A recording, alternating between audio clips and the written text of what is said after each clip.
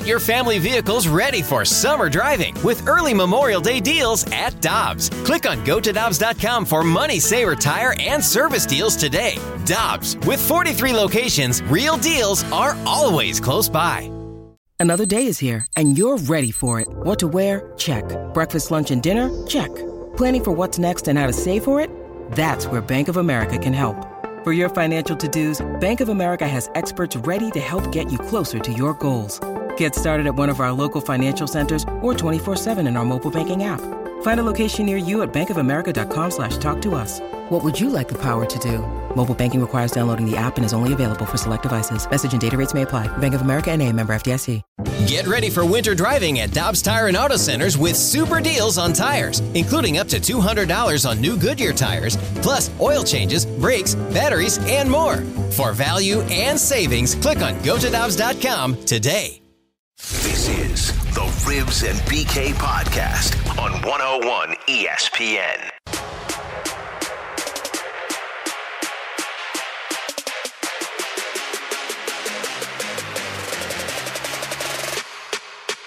The 2-2 again. Fly ball to center field. Deep. Bader at the wall, and he makes a leaping catch to end it. Harrison Bader misplayed one early. Makes good there, and the Cardinals finish off Game 1, a 7-4 win. With Jamie Rivers and Alex Ferrario, I'm Brandon Kiley. That game's forever going to be remembered as Dylan Carlson's breakout game.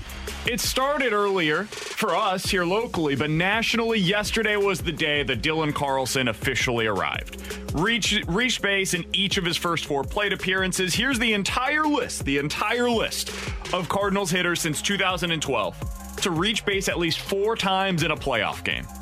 Matt Holliday, Carlos Beltran, Yadier Molina, Paul Goldschmidt, and yesterday, how about this? Paul DeJong and Dylan Carlson both reach base at least 4 times in the game. An unbelievable game for the rookie. That was the breakout appearance we were all waiting for in this kind of a setting.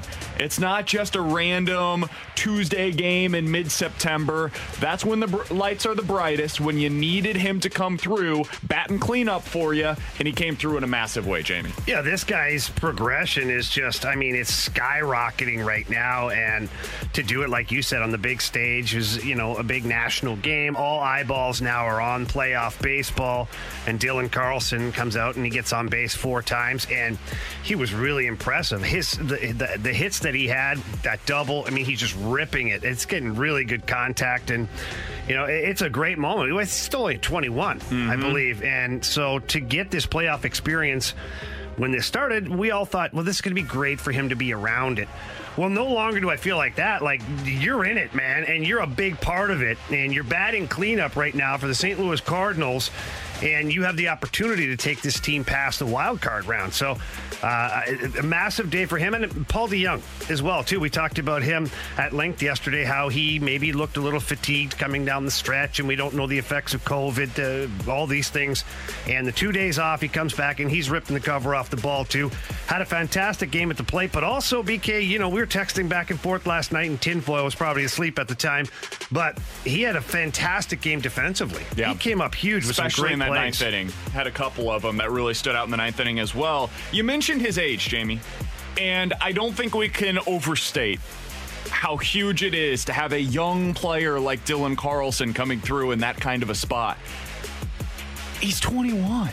Here's the entire list of players in the last 20 years to do what Dylan Carlson did yesterday, which is reach base at least 4 times in a playoff game, that are younger at the time that they did it than Carlson was yesterday. Ronald Acuna, Juan Soto, Carlos Correa, Miguel Cabrera. Let me give you those names one more time to remind you, this is the company that Dylan Carlson is in after what he did yesterday. The entire list of players in the last 20 years to reach base at least 4 times in a playoff game that are younger than Dylan Carlson. Juan Soto, Ronald Acuna, Carlos Correa, Miguel Cabrera. Is he going to be at the level of those guys in terms of what his career trajectory is going to be? I don't know. But I know that if you're able to do that, well, you never know. I mean, that's potential Hall of Fame status. Never know. We're talking about Miggy, who's one of the best right-handed hitters ever. Juan Soto, who is a legitimate superstar, one of the 5 to 10 best players in baseball right now. Ronald Acuna, who is another superstar. And Carlos Correa, who hasn't really taken off the way that we thought, but is still a great player that all of us, if that's what his career looks like for Dylan Carlson, we'd take it. That is some rare company that Dylan Carlson put himself into yesterday. And I thought the way that he showed himself early was super important. You could tell right away, Jamie, this dude is just comfortable right now. I don't know what clicked for him. I don't know what it was, whether it was mental, a physical adjustment, whatever it was. But he is clearly so locked in right now in a way that we just didn't see the last time that he was up. What happens with young guys, and I remember, heck, we've talked about it on this show, how you get your call up, your cup of coffee, and you're kind of in awe of the league. You're kind of in awe of everyday big league hockey or baseball. And I think that's what happened at first. Dylan Carlson was like, whoa. And he kind of looked like that towards the end before he got sent back down to the satellite camp. He looked like he was just not ready yet. Well, then you go down and you think to yourself, you know what? What was I doing? It was not that big of a deal. Mm-hmm. And you get back up there, and now it's like, not only do I think I can play, but I belong here. I belong here. And that, to me, is what has happened to Dylan Carlson. He's mentally made the switch over to, I belong here, and this team needs me. And if I strike out, I don't care because I've got a double next time up. I'm not worried about 2, 3, 4 strikeouts or not getting on base. I don't care because I know that I'm going to get the bat on the ball and I'm going to make a difference. And to your point earlier about being so young, sometimes that young and dumb is amazing for these big moments. I remember my first playoff game ever. I had a goal and an assist. What the heck is going on? What just happened? It was in the moment. We were in Phoenix. It was a whiteout. The place was like, people were angry with me. And I was like, this is great. Like too young to realize how big the moment really is. And so I think Dylan Carlson, along with how mature he is as a player, I think all of that combined came to a head yesterday. Now, the biggest thing for me is, what does he do today? And I don't mean he has to get on base 4 times. I just want him to look comfortable and look confident. If he can do that, then I think this is a young man that's got it. I'm looking forward to talking with Rick Sutcliffe later on today, because when he said on the broadcast last night that Paddock, like, why the hell is he pitching to Paul Goldschmidt? I wonder if that's because there's a little bit of fear right now with Dylan Carlson. I mean, he was in the cleanup spot, and look, the guy has been hitting great since he's been called up from the satellite camp, but to pitch to Paul Goldschmidt with 1 on and 1 out and not take your chances with Dylan Carlson, it's got to be a little bit of, I think I can take it. Look, sometimes that's ego, where Sutcliffe said it. Like, sometimes people are like, you think you're better, I'm going to show you my fastball, and they did it to Goldschmidt. But don't know if that's the guy they trained. Yeah, but a little bit of it has to be like, do I want to go with Goldschmidt or do I want to go with Carlson for the way that Carlson's been hitting as of late? Edman was already on base, right? So you worry a little bit about now you've put 2 guys on, and if Carlson just gets a single, Edman's fast enough. Like, there's a lot of thought. That's why I love playoff baseball. And I talk to you guys all the time about how I become a baseball fan this year. That's regular season baseball. I've always tuned in for playoff baseball, and that's the big part that I love, is watching, I don't think it's small ball or a strategy or whatever the heck it is. I love watching the way teams have to really focus on every single pitch. It's fun. I also love that Goldschmidt, that pitch that you're talking about, Ferrario, is fastball right down the middle. Yep. Then he goes to Carlson, gives him a fastball on the first pitch. Carlson's looking. He's not even swinging on that one. Then he fouls off a curve on the second pitch. Carlson does. Third pitch on the double, a curveball. The type of pitch that has been killing him all year long is the same one that he hits a double on early in this game. That showed you the adjustments that he's made. So now, the next time around, when he comes up again, well, we can't go back to that curveball, so now he's going to be seeing more fastballs, and now for the rest of the series, they know Carlson can hit that. They've seen him make that adjustment, and so it changes the way that they're going to pitch him moving forward. So today, for example, now, Davies doesn't have much of a curveball. He throws it like 5% of the time. He's not going to be utilizing that very much. but he's got a nasty changeup. So maybe he goes to that a little less often than he otherwise would have. Maybe he would have thrown almost exclusively changeups to Carlson. He mixes in a sinker now. Carlson has a little bit of damage on that. It makes them think a little bit more when Carlson has that type of success early. There was a little concern on my end watching Carlson's last at-bat. And you watch the catcher, and he was setting up low every time, just below that strike zone. And you could see he was carrying the glove low, and they put 3 pitches in that area, and Carlson strikes out. And we texted in our little group chat there. I was like, that worries me. Are they on to something, or do they feel at least like they're on to something? Now, hitters like to adjust, and hopefully Dylan Carlson can, but that was very deliberate. That at-bat, as far as their pitching, was very deliberate. 2 sliders and a curve in that at-bat. The sliders will kill them. And they were low. Absolutely. And the sliders were what killed him there, and Davies doesn't have a slider. He's not going to throw a slider today. So that helps. That's something certainly to consider. Once they get to the pin, maybe they start attacking that way, though. We do need to give a little credit where credit is due. Yadier Molina was tremendous yesterday. Boy. Just tremendous. And this is one of those things where we've talked about it a lot this season, Jamie.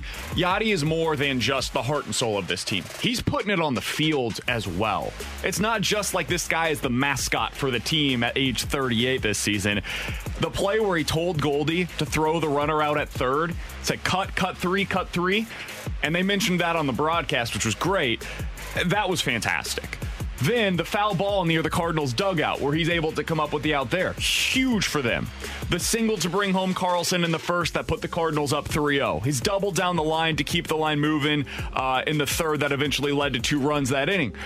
Let's not forget, hang on, the rundown. Amazing. The rundown, okay? That was a subtle thing, but when they got stuck in that rundown, Yadi knew the rules enough to know that he could pick which guy he wanted to put out. Well, the trail runner is the one that always goes out on that. Well, but he was looking back and forth, and I believe that he got the trail runner first on purpose because they were talking about a little bit saying that he's a better runner, period, than Oven Mitt guy who was out there. And then you got the Dikembe Mutombo finger wagging Yadi's face. Like, I don't know if I'd be doing that with Yadi right now. Yeah. So, anyways, he is he's just a mastermind. It's not just the calming sense behind the plate for the pitchers, which we have seen. And, look at what he did with the bullpen yesterday. 5 1/3 scoreless innings from the bullpen when KK struggles. But it's the calming sense and the leadership on the field defensively. As BK just mentioned, he's directing guys. You got to have that one guy on the field who can alert everyone where the ball's going. Everyone's professionals out there, but Yadi's the veteran that knows we can cut him off here or let this guy go. We'll catch this one and get this out. Yadi's the guy that knows where that momentum swing is going to be, and that's what he did multiple times yesterday. Yeah, and Jamie, you mentioned this yesterday, and you were right. There's 2 sides of this coin, and so this is why typically I don't put a ton of stock in the playoff experience and all of that stuff, but with Yadi, it really does matter. And you were right on that 100% yesterday. Like, he does have a calming sense for the rest of the roster. He knows when the time is to make sure that his pitcher's doing the right thing. They mentioned this on the broadcast last night as well. They went out for an early mound visit with KK last night. And Rick Sutcliffe said basically, hey, I think all that's happening here is Mike Maddox is going out to Yadi and saying, hey, Yadi, what do you see?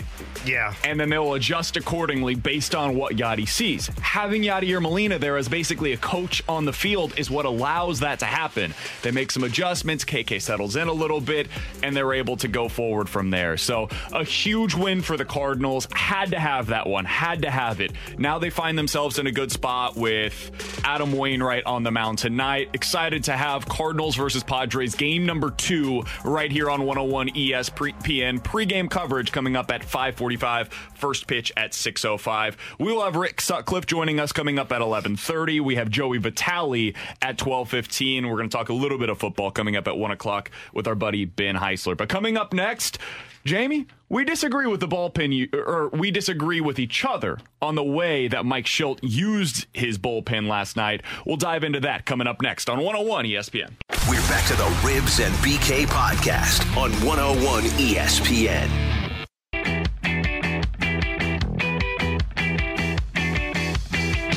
Yeah, I mean, those two guys came in and shut the door. We had their best parts of their lineup up with chances to score, and we made plays, and, we attacked the zone. I think that was our biggest thing. Our pitchers trusted their stuff and came at those guys, and, just good things happened. We got great defense, so we're always ready to make plays for them, and we want them to attack the zone. 5 1/3 shutout innings from the bullpen, and Jamie, I loved it. I loved the way that Mike Shildt used his pen yesterday. He got super aggressive, and everything was pivoting on when Fernando Tatis Jr. was coming to the plate. That was the guy that they were depending their usage on. Shildt got aggressive. He brought Helsley in to face Tatis with a man on first in the 4th inning. That's when he went to the pen for the first time. Helsley got him out. They go to the next inning with Helsley starting things off. Cabrera comes in the 6th inning. He struggles. Shildt goes with Gallegos. When Fernando Tatis Jr. comes back up to the plate. 2 on, 2 out. I thought that was the out of the game. 6th inning, Cardinals up 2 on, 2 out, and they're able to get him out with Gallegos. Huge out for them. Once again, 8th inning, Tatis comes up to the plate. Once again, it is 2 on and 2 out. Reyes comes in to face him, and Reyes gets him out. Everything pivoted on when Tatis was coming up to the plate. They made sure that they had a fresh pitcher. He did not see the same guy twice in the later innings of that game. That was the way that Shildt was going to use his bullpen in that one. I loved it, Jamie, but I know last night you did not love it, the way that he was able to use his pen. I just wasn't a fan of how many pitchers he ended up using. I thought that this game was there to win, and I understand you're trying to, basically, put the knife through the skull and, the Doug Armstrong thing. You're trying to make sure you get the win here. But I do think that now you've limited yourself a little bit. Like, let's just say this, okay? And I'm just going to be that guy right now. Well, let's say Waino doesn't have a fantastic day.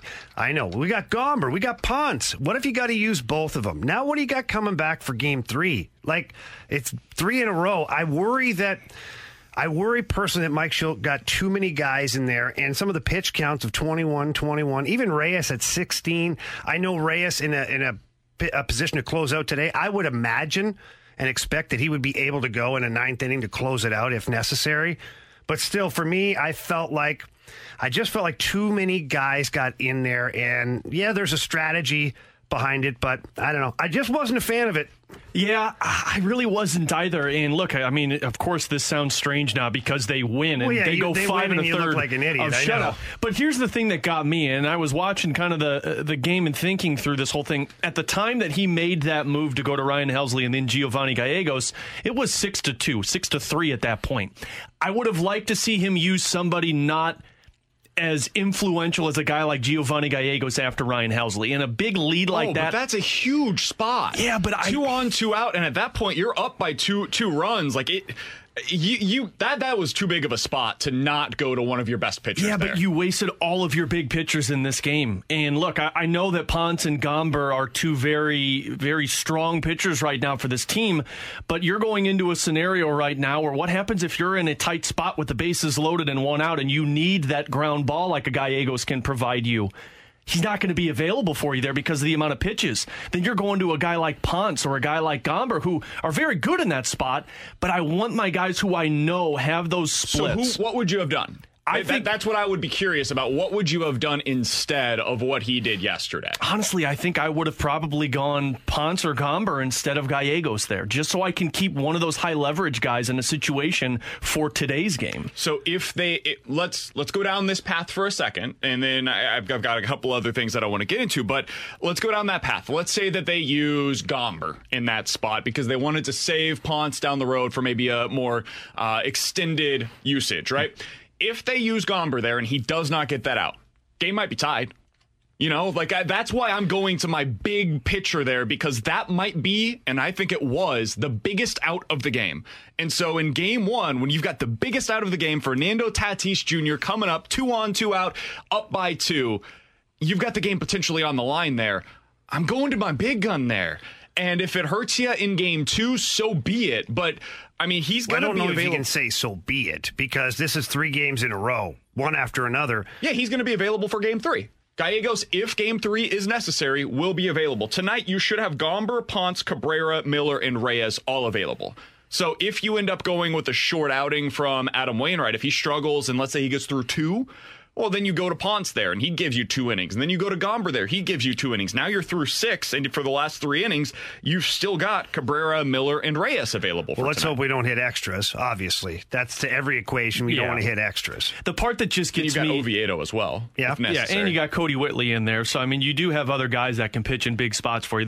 It's just, if you look at it, and again, in hindsight, it doesn't really matter because they won, and that's the only thing you want. But when you look at that box score and you look at that rundown of the pitchers that you used, Gallegos, Cabrera, Helsley, Reyes. I mean, those are your 4 big guys. And yes, you can still use those guys, but I think when it comes down to it, and again, maybe you lose. Maybe you don't have those pitchers. And then what do you do today? Now you might be screwed. But that's the part that gets me. If you're in a tight spot today where you want to close this series out, I want my big throwers there rather than guys that you're just not too sure about. If they're in a spot where they're going to close things out today, Reyes will be out there. Reyes, but you're not going to have Gio available. Giovanni Gallegos is probably the only one that pitched yesterday, like that you guys are talking about, that will not be available. Probably for them Helsley too. Helsley potentially Helsley as well, but plus. That's just okay. That's just the part for me of how do we get to Reyes? Like, and look, if Waino gives you 7, then that's phenomenal, but. You use the guys that you're saying that you would have used last night. Like that's what you do. You use Ponce and you use Gomber. I don't know. I look at it, and Andrew Miller was set up there to blow up at one point. So I was worried about that. The discussion we're having right now, which to Alex's point is kind of a moot point because they end up winning this game. But what if Andrew Miller serves one up on a platter there, and all of a sudden they're down by a run? Now where are you going? Now you got to go to somebody else because now you're hoping you get to extras. You're not going to Reyes. And now all of a sudden, that's where the damage happens. Now you're 2 or 3 pitchers maybe deeper. You can't manage scared, though. You can't manage scared. You got to manage to win, and they were up that entire time. And if Miller did give something up there, Jamie, I think it probably would have been pitched differently afterwards. You don't go to Reyes next. Well, no, but that's my problem is you go to maybe 2 other guys at that point to try and get this done. I'm guessing they would have gone to a long reliever at that point. Because then maybe you're tied and you're thinking about extras, and you go to Ponce or Gomber there, and you hope that one of them gives you 3 innings. And now today, you would have had Reyes available for whatever was necessary, probably 2 innings at the end of the game. And look, the good news is you do have 3 of these long guys for you. The problem for me is just if you are in a tight spot, I don't know how good Ponce or Gomber can be in that position, whereas these guys have flourished this year as that long man reliever or as the guy that's getting the start where it's kind of prepared for them, but throwing them out there in a tight position, I just don't know how good they're going to be. But what you're saying is basically why they used these guys yesterday. Like, they were in a tight position when they used them. When you used Gallegos yesterday, it was maybe the biggest out of the game. And so if you don't trust today Gomber or Ponce coming into that situation, then why would we have thrown them yesterday? That's kind of where I'm coming from. I just think he got too many pitchers deep. That's my own opinion on it. I think, and overall, I think Cabrera could have been a guy that he doesn't go to at all in that game and just save on to another arm. I just didn't like the fact that the winning team still went through 6 pitchers. What do I know? I'm a hockey guy. I watch this, but I am looking at it, and I'm looking at the other guys available, and I know the text line's blowing up as you play to win the game. I understand that, but if you look ahead sometimes, you have to be prepared. You can't just say, throw all the eggs in one basket in game 1. Then what if you lose? Well, you can't coach that way. You can't manage that way. Well, yeah, you have to. You have to look at it. Sometimes you have to look at the other side of it too. Yeah, but you got to get the first win first. You got to get that one in the bag, and now I can worry about game 2. And I understand what you're saying, Jamie. It's not a crazy point, and that we just have 2 different philosophies on the way that they managed in game 1. I loved that Schilt was super aggressive. He was uber aggressive, and one of the reasons why he can do that is what we've been talking about all season long. When this team gets into the postseason, they've got so many arms that you can go to. They are so deep, both in the rotation and in the bullpen, that when you use 5 guys coming out of that pen like they did yesterday, it's not as bad as a team like the Padres using 5 guys out of their bullpen like they did yesterday. By the way, if there is any criticism to go around for the way that the bullpen was used yesterday, I think it actually goes to the Padres for using Trevor Rosenthal for 23 pitches yesterday. That's their closer. You know who might not be available today? Rosie. If the Padres are up late, well, if he is available today, he will not be available in Game 3, and they have to win Game 2 to even get to Game 3. So that one I thought was really questionable to go to him there after you have Garrett Richards, who's been a starter for them all year. Use him in the 9th inning. I know you want to keep it close, but that's the one that I would criticize. I think their manager was thinking, we're coming back here. We got the bats, and he was looking at, the car. I think he was managing that, assuming they're going to at least tie the game up, and that's where he guessed wrong. And that's the best come-from-behind team in the National League, if not Major League Baseball this season. So I agree. I think that's exactly what he was doing, but that was the dumbest thing for me also, to have Rosenthal pitch that many, because he's a guy that when he gets taxed, he starts to get wild like we saw yesterday. Yeah, that was crazy the way that he was able to come in. Ricky Vaughn up there. By the way, to your point, Ferrario, I saw this yesterday, and I'm going to try to find the exact number, but 59% of the Padres wins this season came by way of a comeback.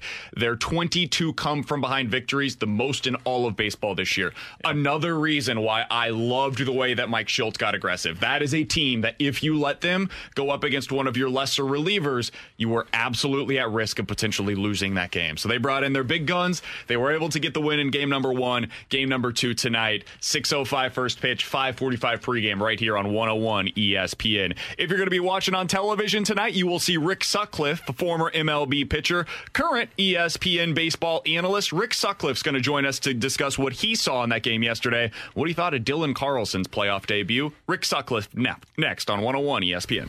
We're back to the Ribs and BK podcast on 101 ESPN.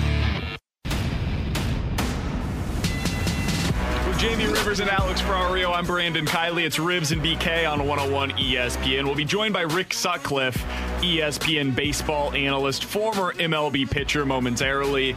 He was on the call last night for Cardinals versus Padres. Game number 1. Big hockey fan as well. Big hockey fan. Good friends with Kelly Chase and met Rick Sutcliffe a long time ago in the Blues locker room. Love it. Rick will be on the broadcast once again tonight. Cardinals versus Padres, game number 2. First pitch coming up at 6 o'clock on ESPN2. Rick joins us via the Brown and Crouppen Celebrity Line. Rick, always appreciate the time, man. What'd you think of game number 1 and the Cardinals' big victory out there in San Diego? I got to tell you, I've been impressed from the very beginning when Mike Shildt was announced as the manager. I was impressed mainly because of it's such a great story on, spending all that time and all those bus rides and we know what the minor leagues are like. There's no money involved. But, talking to him, he never complained. He was thrilled just to have that uniform on. And from the beginning, I was really impressed with him. And then with what he's gone through this year and the conversation that we had with him pregame yesterday when he talked about the leadership and how he leaned on some guys to take it day to day with everything that the Cardinals had to go through. He goes, there's going to be times that you're going to have to adapt. I thought that was terrific. And then the way he managed game 1, he basically had a perfect game, in my opinion, with, what he did with not pinch hitting for Carpenter, for having Carlson in the number 4 spot, and with what he's done with that bullpen. Yesterday was terrific, as it was on Sunday when they needed that win. Yeah, Rick, I want to isolate the bullpen just for a second here. And I went back and forth with my buddy BK here because, the hockey guy here, I'm trying to talk baseball with him. But I was a little concerned just about the number of pitchers Mike Shildt went through in that game. When he had a 6-2 lead, he made some changes. But, in your opinion, why was it the right decision to do it the way Mike Shildt did it yesterday? I got to admit, I got the same problem you do with the hockey guy there in St. Louis. I got to slap Kelly Chase around every now and then. Oh yeah, we'll get to him in a bit. Don't worry. Yeah, when it comes to hockey, I'm all ears. But he tries to teach me about baseball, and it's just so hard to keep him in his lane. But getting back to your question about that bullpen, you know what? As Mike Maddox told me yesterday. About the bullpen pregame. He said the circle of trust with a lot of those guys down there just continues to grow. And yesterday I thought there were 3 really important moments. I thought in the top of the 4th inning, you got a man on, you got Tatis Jr. up. The Padres have scored in the first 3 innings. They're cutting the gap. You bring in Helsley. And we know the run he's been on. I think it's like 15 consecutive appearances that nobody scored on him. He's able to get the out on a foul ball to right. Then you got the same problem with two guys on in the sixth inning. He goes to the bullpen again. Gallegos comes in and throws a wicked slider to get the strikeout and end the inning. And then, of course, in the eighth inning, he had to go to Alex Reyes. And, I would imagine with the numbers Fernando Tatis has put up this year, he's probably used the same bat all year. Well, he's not going to use the bat that he used in the eighth inning off of Reyes because that thing's on somebody's fireplace, man. Reyes came in there throwing 100. I'm better than you are, and on that particular at bat he was. And I just think those were three key moments right there where the game could have turned. We know what the Padres have done offensively all year, and I just felt like Mike Shildt wasn't going to allow that to happen. Rick, I could not agree with you more. I mean, you couldn't Rick, have said it any better. You just sued me, Sutsy. I loved the way that Shildt kind of pivoted his bullpen usage on when Fernando Tatis came to the plate. Now, Tatis also happened to come up in massive spots, so you're absolutely correct on that. But he brought in Helsley to specifically face Tatis and end that inning. And then he brings in Gallegos to face Tatis and end that inning. And then the same thing with Reyes. So Tatis in the late innings never faced the same pitcher more than once. I loved the way that Mike Shildt used his bullpen yesterday. I thought it was great. And going right along with that, what does that mean when Tatis makes the final out of an inning? That means that Manny Machado hitting right after him has to lead off the inning, which is exactly where you want him at with nobody on base. We're talking with Rick Sutcliffe, former MLB pitcher, current ESPN baseball analyst here on 101 ESPN. Rick, I'd be remiss if I didn't ask you about Dylan Carlson and the performance that we saw from the rookie yesterday. Ends up getting on base 4 times in a playoff game, in his first ever playoff game. What did you see from him, both offensively and then, of course, the great defensive play as well? That's exactly the same question that I had from Mike Shildt yesterday pregame. I go, do you have the kid back hitting fourth? And he said, we do.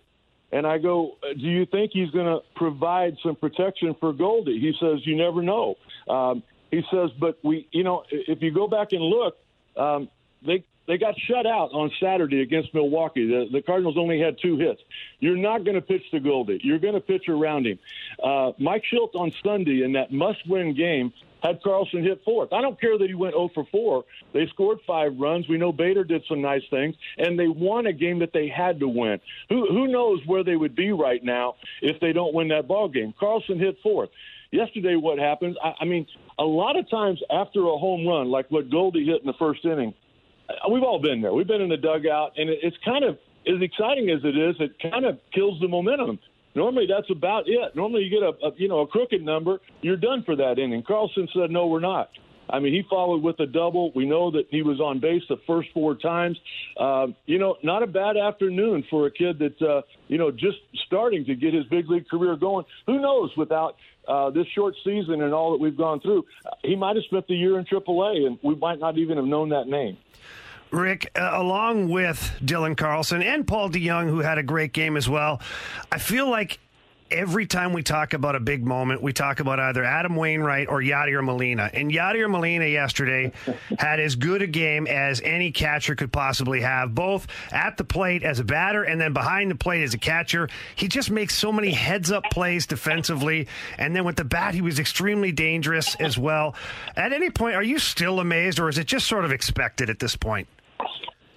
I've kind of grown to expect it. As long as he's been playing, I've been broadcasting, so I've kind of had a front row seat to see a lot of these things. A couple of years ago when Adam Wainwright said that he's our backbone, wow. What a compliment. We all know how important the backbone is to each and every one of us, and for him to be that to the Cardinal organization, I just think, when you think about the Padres and how are they going to beat you? Well, there's so many ways. The power. I think they were 3rd or 4th in Major League Baseball in home run. I think they led the major leagues in stolen bases. Well, you know what? They're not going to lead. They're not going to lead this postseason in stolen bases when they're going up against Yadier Molina. I mean, he proved that. He threw Pham out at third base. The ball hit off the bag. It came out of Edman's glove. But yeah, I mean, it's amazing that a guy who's rarely between the lines. I mean, he's either beside home plate or he's behind it. It's amazing that a guy like that can have an impact on so many outcomes. Last question that I've got for you, Rick. Yesterday we saw what was an unbelievably difficult stay from Harrison Bader. Ends up with the 5 strikeouts, the platinum sombrero in that game, and he has the misplay in center field early in the game as well. Do you think Mike Shildt goes back to Harrison Bader? Would you go back to Harrison Bader today in center field? Did you see how that game ended yesterday? I sure did. Yeah, I probably would. I thought he misplayed a ball earlier. I thought the ball in the bottom of the second that Cronenworth hit, I thought he got a bad jump on it. I thought he turned the wrong way. I know he did a couple of times. I thought he could have made that play, and I guarantee you, if you ask him, he'd tell you that he should have made it as well. We were trying to, the platinum sombrero. I'd never heard that before. The name I came up with, I'm going to call it Yahtzee on TV tonight, man. I mean, you get 5 of a kind in Yahtzee, that's what you're looking for. But it just goes back to show you how, I mean, everything, day to day for all of us, and particularly when you're in the big leagues or you're in any kind of a sport. Just go back to Sunday and the home run and the triple that Bader hit and the excitement that he had being offensively a contributor to a win. Any sport can humble you at any time, and it's not a matter of whether you're going to have a good day or a bad day. It's how you respond to it, how you come back. And I think Harrison Bader will be in the lineup again today in Game 2. All right, Rick, last one from me here.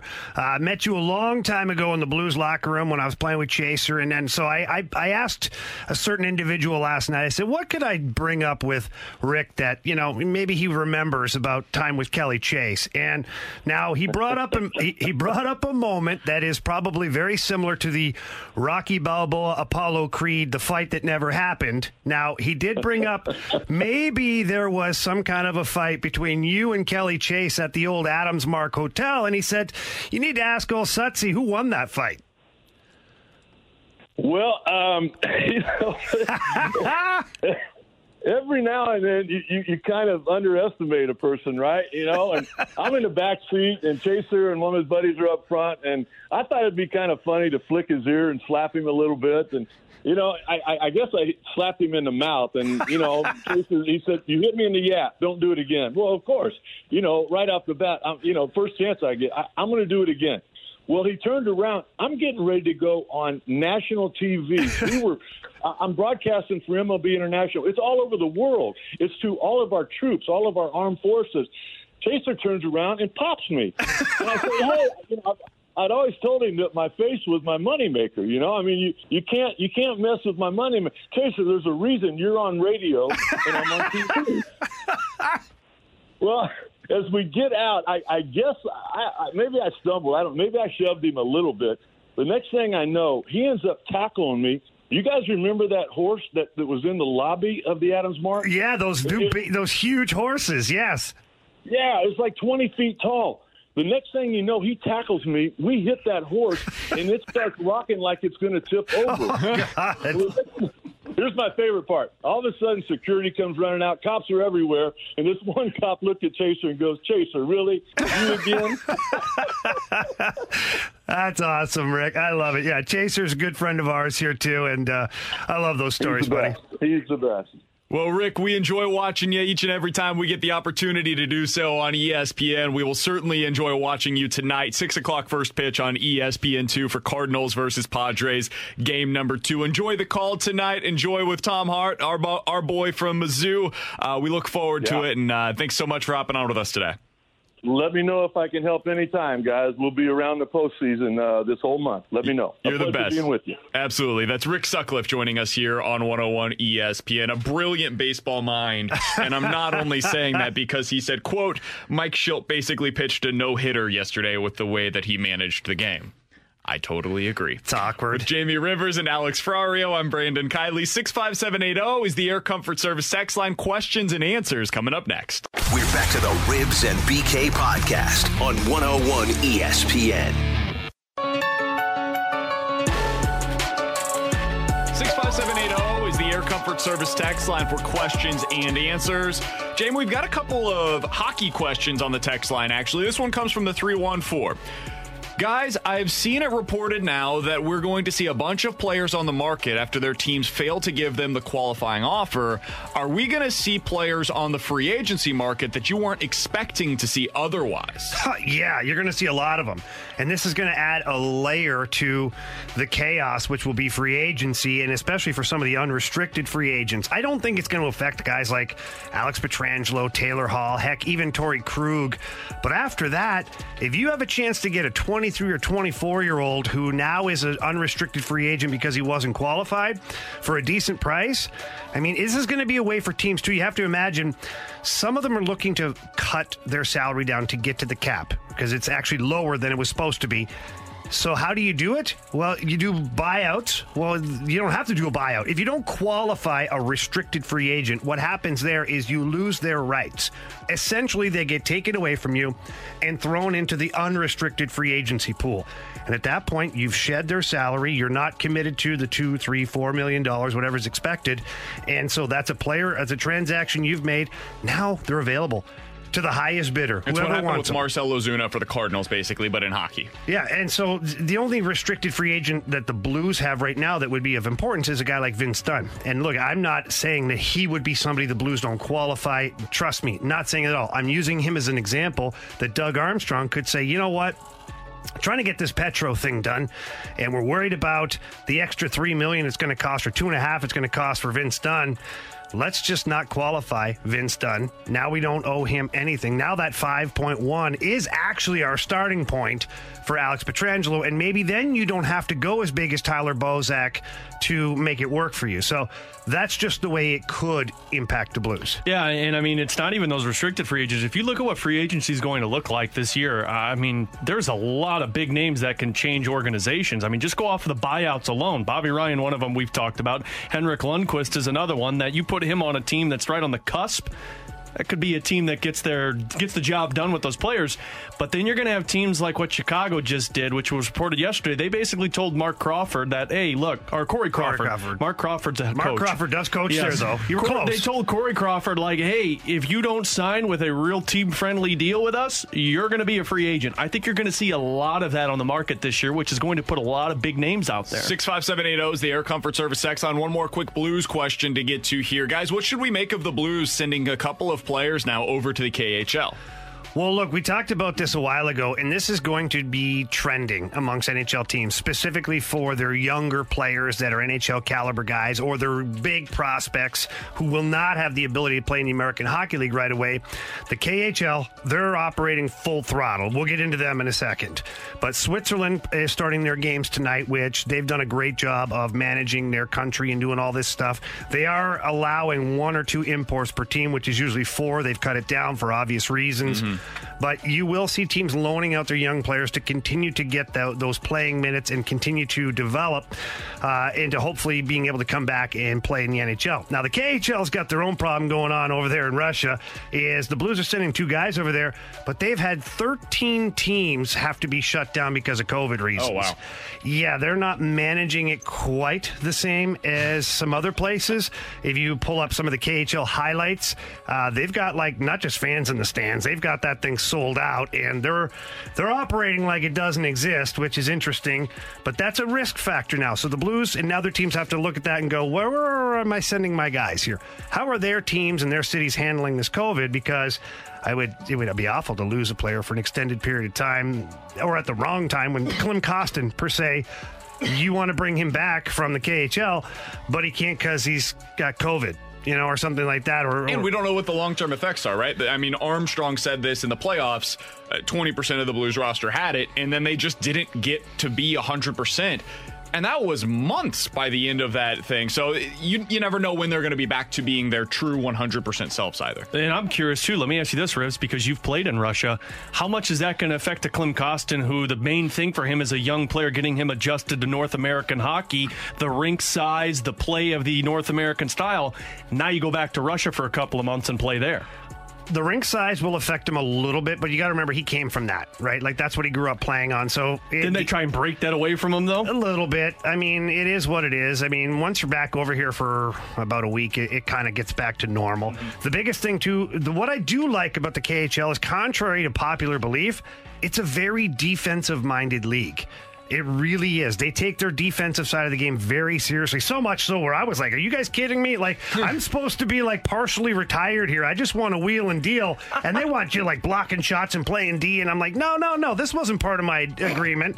So I think that if you put Klim Kostin in the right environment with the right coach over there, he'll play more defense probably there than he has here because he'll be forced to do so. Switzerland, not so much.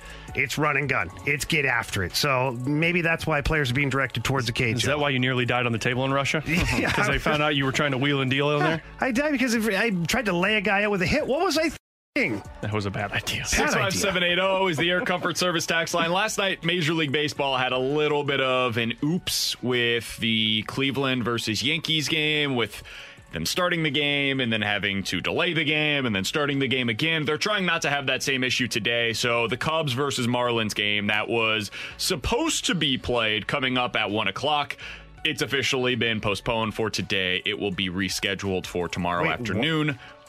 What? I'm confused. Yeah, I thought we were supposed to play every day here. And we were, but there is a game that has been postponed because of the rain. They are not trying to have a repeat of, I think I just explained this. They're not trying to have a repeat of what just happened last night for Cleveland versus the Yankees. Oh, I didn't know it rained in Cleveland. And so... always rains in Cleveland. Sorry, I can't watch every game, BK. The Cubs and the Marlins will be playing tomorrow. It has been postponed. It will not be played today. Who will be playing today? Cardinals versus the Padres. We got a text on the text line, 65780 from the 314. Guys, Bader struck out 5 times in game number 1. Would you sit him out in game number 2? We're going to answer that question for you coming up next on 101 ESPN. We're back to the Ribs and BK podcast on 101 ESPN.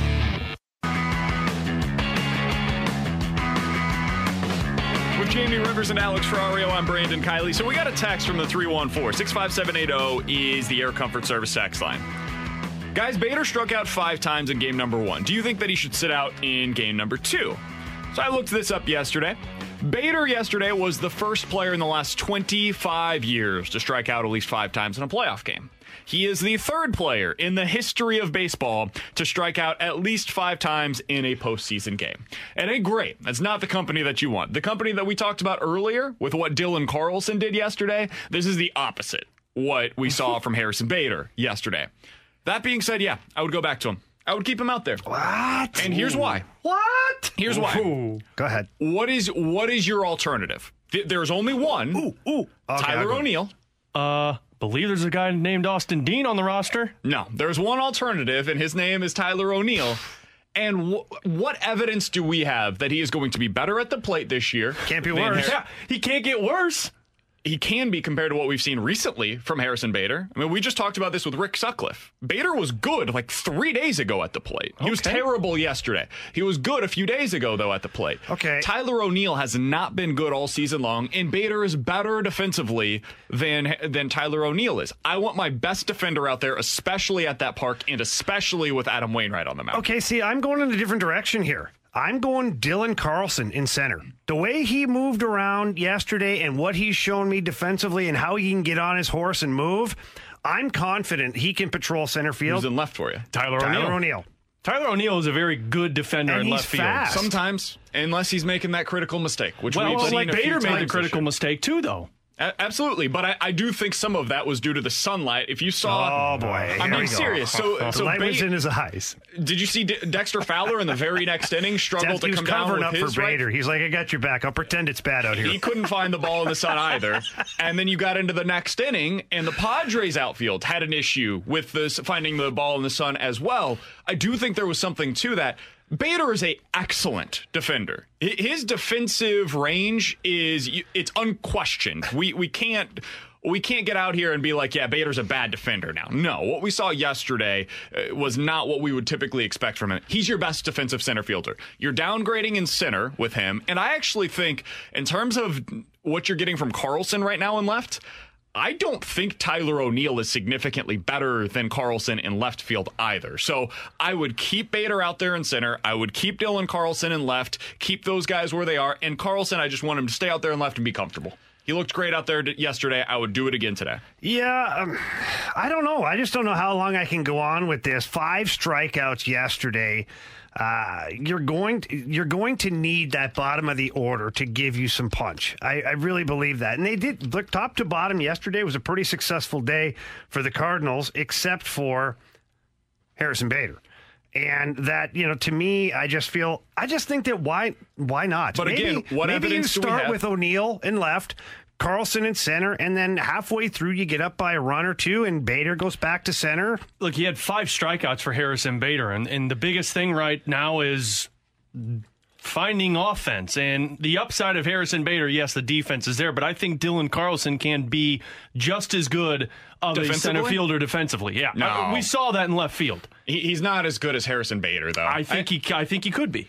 I think it's really not much of a drop-off, though. And Tyler O'Neill is going to... Bader's one of the best defenders in all of baseball, But what's the upside of Bader if he has a good game? He's going to get a couple singles for you, maybe a home run? I mean, he just hit a homer 3 days ago. And he hit a triple 3 days ago. Yeah, but you can't just isolate one game. I just worry that overall... And Bader last year in the playoffs was a nightmare. And I think Tyler O'Neill can run into a couple of hits for you.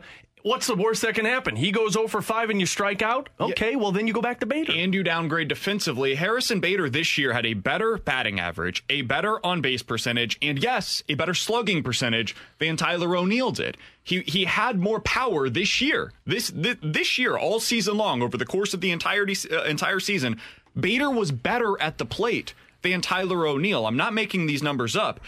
Well, Tyler O'Neill this year hit 175. He had a 260 on-base percentage, and in the entire season, 12 total extra base hits.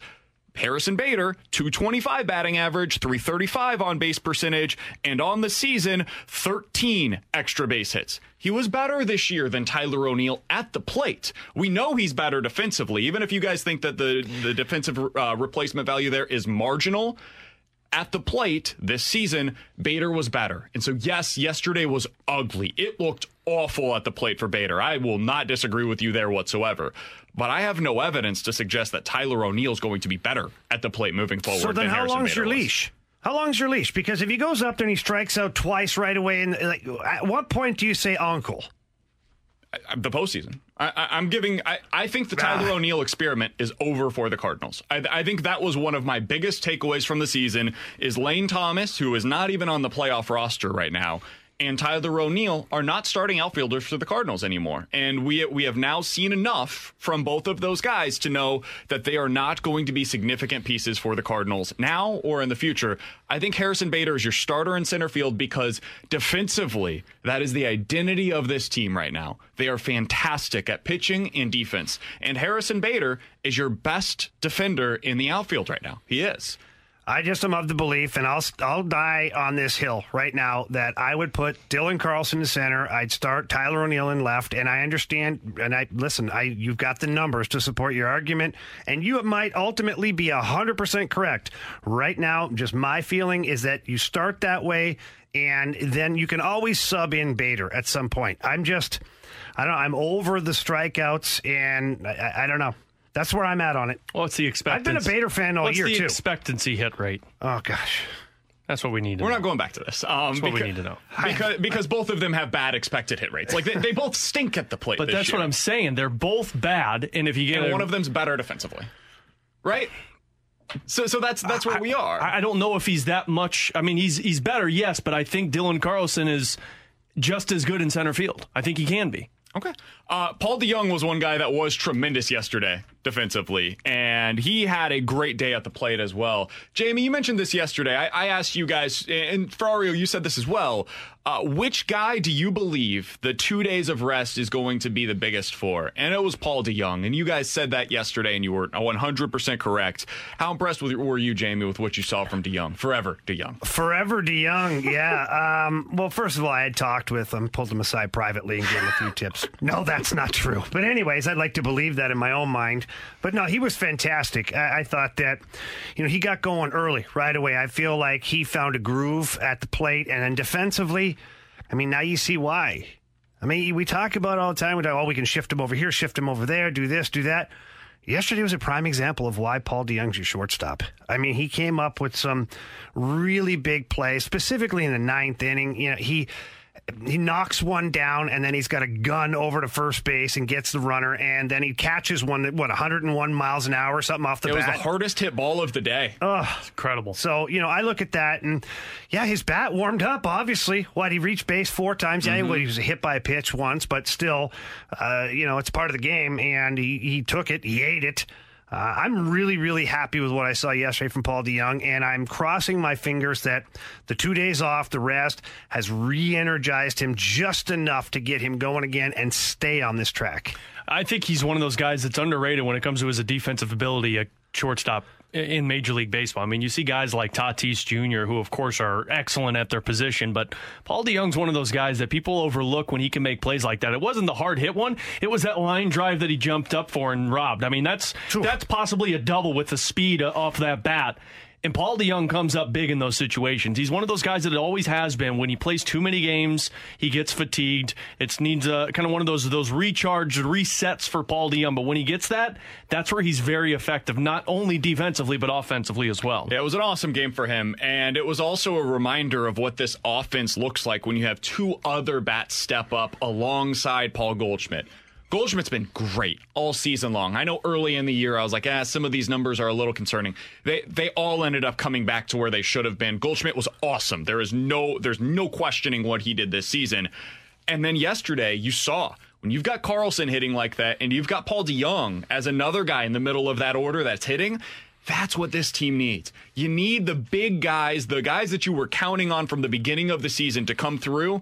And then the supplementary pieces, when they get hits, that's when you're like, oh, wow, Matt Carpenter got a hit today. This is awesome. It's a nice bonus, right? Yadier Molina comes through in the way that you would always expect him to. When the runners are in scoring position, he's going to make the right play every time. If he's got to hit a sac fly, he's going to hit a sac fly. If he's got to find a way to move the runners over, he's going to do exactly that. Yadi did what he needed to do. Dexter Fowler had a couple of nice at-bats for you. That's what it should look like in that lineup. And if DeJong can play that way moving forward, if he is a little bit re-energized, and he talked about that yesterday, then I think you're going to love what you see out of Paul DeJong moving forward. And that's huge, huge, huge, huge for this Cardinals lineup. With Jamie Rivers and Alex Ferrario, I'm Brandon Kiley. Joey Vitale is our Blues analyst.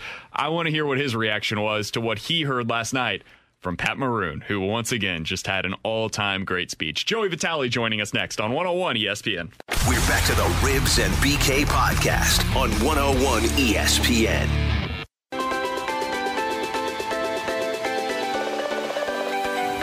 I was trying to get Raymond James Steven to dim the lights so you guys can all have your flashlights on. But too bad. But hey, I'm the big rig. I'm back to back.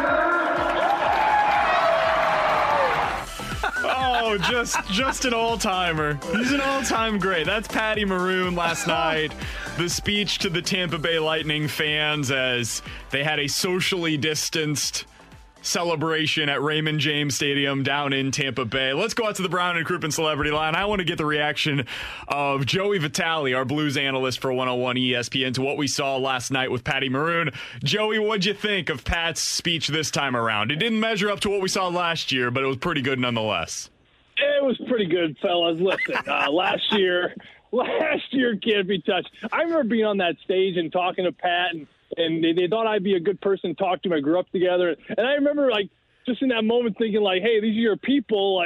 Come on, what do you got to say to them? Thinking he's going to say, I love you, St. Louis, or hey, we did it. And he just grabs that mic and says, I'm a hometown hero, baby. I was a little tipsy in the moment. I think most of us were, but even the tipsy people were like, oh, okay, there you go. That's one way to put it. And, of course, it worked out pretty well. And I'm super happy for Pat and his family. Back-to-back, pretty incredible stuff when you think about a player who, just over a year ago, around that Christmas time during the 2019, 18-19 run, was going to be traded. The Blues were near the bottom of the division and the conference, and talking about trading him, sending him down. He was completely down in the dumps. You fast forward about 5 months, they win the Cup. Then he goes to Tampa. He wins another Cup. I mean, this is what makes sports exciting. And Rivs, I know you know this personally, but this is what makes life as a hockey player very exciting and intriguing as well, because you see this quite a bit, actually, a player that's so close to being done, and all of a sudden maybe a career just gets revitalized. Heck, we had Ben Lovejoy on our show a few weeks ago, and there was a player in Pittsburgh. He got just completely messed around with, sent down the minors on waivers left and right. Coach hated him. He finally gets shipped off to Anaheim, gets picked up on waivers, does tremendous there, signs a great contract, even though he was going to retire that during that time is in Pittsburgh, signs a great 3-year contract in Anaheim, ends up getting traded back to Pittsburgh, wins the Stanley Cup, then signs in Jersey, signs in Dallas, and he really just, his whole career took off, and he was weeks away from possibly retiring, just giving up. And you can make the same argument there for Pat Maroon. So incredible to see, and so happy for him. Yeah, Joey, look, Patty Maroon, a couple of consecutive beautiful speeches on the Stanley Cup stage. I actually was more impressed with the look he had. It looked like the Big Show had dressed up as Weekend at Bernie's, and I thought it was a good look. I really did. I thought it was a good look. But the question, Joey, I have is this, okay? And to your point, Pat Maroon comes in. He's, a little bit of an underdog halfway through the season. The whole team was, but Patty Maroon probably feeling the pressure. Blues go on, win the Stanley Cup. He goes unoffered as far as a contract here in St. Louis, signs with Tampa Bay, and he ends up being one of the missing pieces for that team to carry him across the finish line. So he's back-to-back Stanley Cups now. At this point, do you think there's a line of teams that are racing right now to try and sign Pat Maroon as that role player? Because he sure did fit that role of third, fourth liner for regular shifts, but then he was a big presence on the power play in front of that net as well. I actually think his stock is higher now than it was last year after the Blues won it. And I think you got to look at the fact that he wins back-to-back. Something about him, if I'm a GM, is intriguing. Something about him is helping teams win right now. Is it the on-ice stuff? Is it the power play, as you mentioned, the huge body? He doesn't move all that well. He's not getting any faster as he continues his career, but he is still getting there. And he's disturbing teammates. Not teammates, but the opposition. He's disturbing the other team's bench, the coaches. They're getting involved, and he's just a great teammate, and he's just a good person to have around. Heck, we all got that one friend. That's, kind of annoying. You don't like his wife. He kind of smells bad sometimes. but when you have him over, like, we're going to party. Like, oh, Billy's coming? Oh, Billy's coming tonight. Who's Billy? Oh, wait till you meet Billy. Billy's a good guy. When Billy shows up, it's on. And everyone's just like energy hits the roof, right? Like, that's Patty. Patty enters the locker room, and he enters the team. An interesting story about Patty, I remember talking to him when he went down to Tampa, and I asked him how the transition's been. And here's a small thing for you, a little nugget. He told me, he goes, it was interesting when I stepped into that locker room with Steven Stamkos. There's a lot of Russians on that team, and not everyone spoke English. So when he was in St. Louis, they had a rule here in the locker room, and I've been a part of teams where this is a rule, whether you have Finns, Russians, whoever's on the team. English is the language that's spoken in the locker room. If you want to speak a different language in a weight room with your Russian buddy, that's fine. But in the locker room, there's no other languages that are being spoken except English. And he got down to Tampa, and there were about 3 or 4 different languages being thrown around, and he was in disbelief. And he talked to Steven. Oh, my God. I just choked on a frog. I'm good now. And so he talked to Steven Stamkos, and he talked to Steven. I just choked there. It may have been the apple. Guys, listen, my wife was supposed to eat the core. What just happened, Joey? Are you okay? My wife went to Eckerd's yesterday with the kids, and she's got like 18 bushels of apples she brought home. Like, they had to crate these things in on a flatbed truck. And I'm just trying desperately to get through all these apples. I'm not letting one apple go to waste. So I've just been munching on apples like a doggone white-tailed deer for the last 2 days, and I just hawked on one. Take a breather, because we really want to hear the end of the story first. Yeah. Joey, did you put the entire apple into your mouth? You got to chew it, buddy. Well, I finished it right before I hopped on with you guys, and I thought I cleared it. But apparently, right around the epiglottis, that little flap that goes between the oxygen tube and the food tube got a little caught up in there. Anyway. A little bit of a back check. All right, so he's in the locker room, and they're not speaking English, Joey. Yeah, so they don't speak English. And there's all these languages. And he talks to Steven Stamkos about this, and he sits him down. And because Steven asked him, what'd you like about the Blues culture? Or, this, that, and the other. And Pat said, hey, a small thing, we spoke English in the locker room. And it was something that I don't think Stammer and those guys down there really ever given any thought to. But that's something that, and Jamie, you've been in this room, you want to feel like a unit. You want to feel like a family. And I'm telling you right now, I've never been in a locker room like that with a lot of different languages. But if I heard, a Finnish over here and Swedish over there and Russian over there and whatever Slavian over there, I'd be like, there's lots of different things going on right now. Like you want some unity, you want a togetherness. To me, it starts with the communication. So that's one little area, and that's something that Pat Maroon kind of went down there and kind of got reestablished or reignited in that team. So you talk about the intangibles. He's a player that does that. He's a player that's not afraid to go to the leadership and say, hey, check this out, or hey, check that out. He's just an over-the-moon type of guy, a great personality. And if I'm a GM, I'm excited about the possibility. You're not going to give him more than, I don't think, $1 million, maybe on 1.15, but to have him on that anchor, that third, fourth line, to be a good power play presence, to be a great locker room presence, maybe to groom some young players up and coming in this league, absolutely, to me, it's a home run. Yeah, Joey, you're right. I was in a couple of locker rooms. When I played in Ottawa, we had Czechs, Swedes, Russians, and what it did is it created cliques, right? Inadvertently, it creates those cliques. And when I got to Detroit, Stevie Yzerman had the rule flat out. It's English in the locker room, very much so like the Blues had here, and it does. It opens up the lines of communication, and you're less apt to criticize a teammate if you know he can understand what you're saying behind his back. So it is a great strategy. Now, with Patty Maroon in Tampa right now, they're going to be pushed up against the cap very shortly here as things progress. John Cooper's there. Jeff Vinik likes Patty Maroon. Steven Stamkos, Victor Hedman. You mentioned his price tag of 1, maybe 1.5. I could see Patty not only just signing a one-year deal, I could see him maybe getting 2 there, Joey. I mean, Patty may sign you up to be his agent, Ribs. Well, I'm looking for the kickback just a little bit. Times are tough. Maybe if you keep reaching, if you keep pumping it like this, maybe it'll happen. I don't know. I just think Patty is a year-by-year guy, and you know what? If I'm Patty, why not keep going with the 1 year? It seems to be working in your favor. That's you know this, Rip. You know this too, Rip. Players seem to play their best hockey when it's a year where their contract's up. You sign that pretty 3-year deal or pretty 4-year deal. It's only natural to take your foot off the gas. It's just going to happen, right? I mean, you feel secure, you feel locked up. It's cozy, your bed's nice and warm, and you got the neti pot there. You're buying instead of renting, Joey. Yeah, exactly. You're buying. You got the NyQuil steamer. Your wife got you all set up with the lavender scented oil.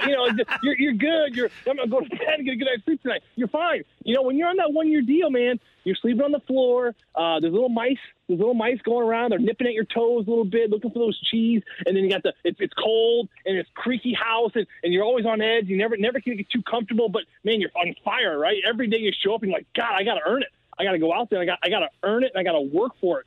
And I like that for guys. Sometimes they make careers on the last 4 or 5 years of their career is just on these 1 year deals. And for Patty, heck, man, it's been working pretty good in St. Louis. You're always trying to prove something that 1 year. You go to Tampa, I got to prove it again. Why not keep the foot on the gas? I know it's security-wise it might be nice to have 2 years.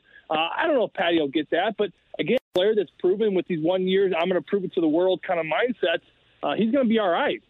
Final question for you, Joey. We are now just about a week away from the start of NHL free agency. I haven't seen anything new in the Pietrangelo situation, but what are you hearing that is the latest? And are you still believing that maybe there is an 11th hour to be able to, an 11th hour deal that could be made here? You know what? I don't know, guys. I haven't heard anything that you haven't heard. There's so much at this point now.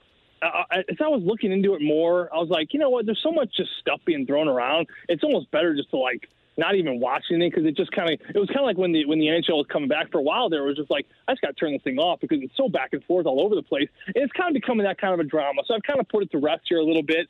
We were talking to Hal Gill, Alex and I were last night on our hockey show. Shout out This Week in Hockey. And, Hal Gill, he said it best. He goes, players like Alex, they just don't come around all that often.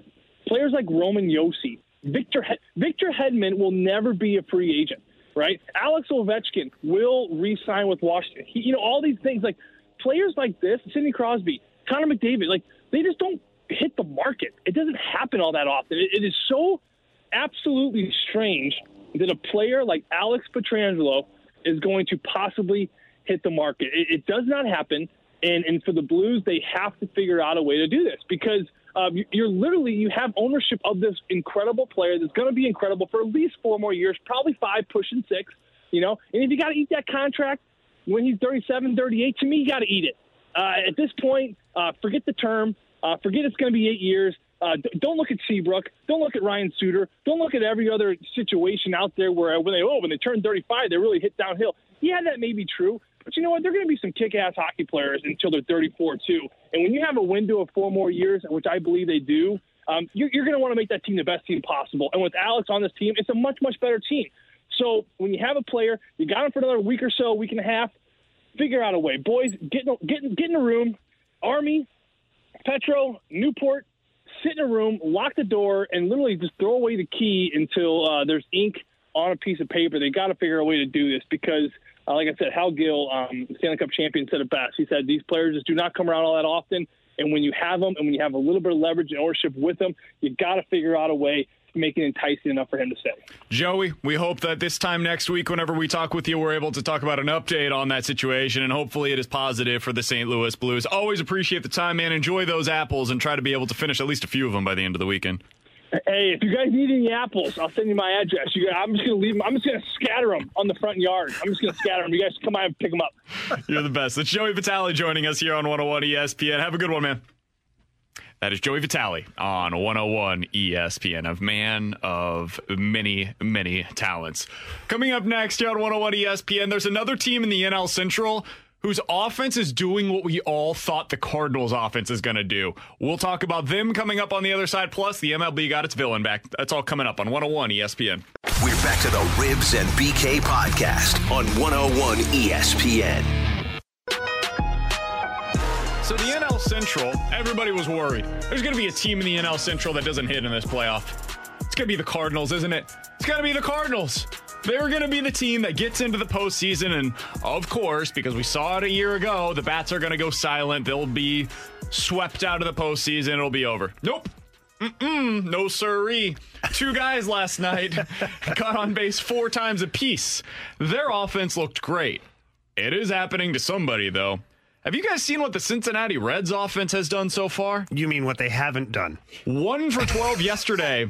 With runners in scoring position. Woof. 1 for 12. So far today, 0 for 2. So 1 for 14 so far with runners in scoring position. They have now played 18 innings against the Atlanta Braves, who are not known for their pitching by any stretch of the imagination.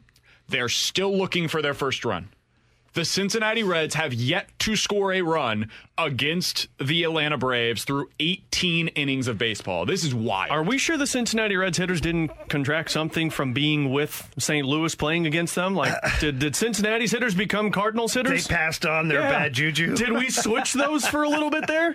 This is crazy. What is happening right now in this series between the Reds and the Braves? I have the Reds making the World Series. Now, I also have the Braves making the World Series. Wait, what? You guys want to say it? You have Reds and the Braves making the World Series? You guys want to say it? What? Oh, did you just BKO it? Is that what's happening here?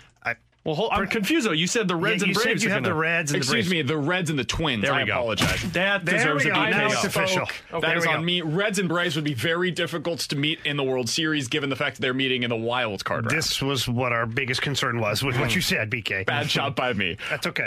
Be better. Speaking of teams that are moving on, though, Major League Baseball got its villain back yesterday.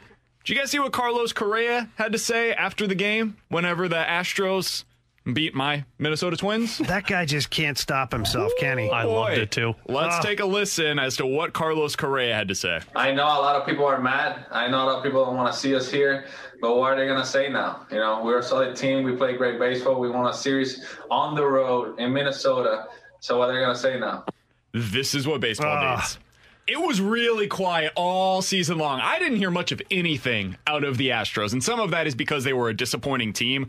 If I'm not mistaken, I think they got in with a under 500 record this year. 29-31 on the season. That's exactly what I was just about to say. I don't know if I'd be pumping my tires too much here. Yeah, their best hitter hit mid-200s, Jose Altuve? Yeah, it was a really bad year for them. But they are back, boys. They are officially back. They're going into the ALDS, and they want you to know, not only did they win, I thought it was really interesting that Carlos Correa said, we won in Minnesota. And by the way, no fans in the stands. Everybody can hear everything that's happening, both on the field and in the dugouts. They're making sure you know we did not win because of trash cans this time around. Oh, congrats, Carlos. You beat a team that's 19 straight losing streak in the postseason. Who's your next opponent?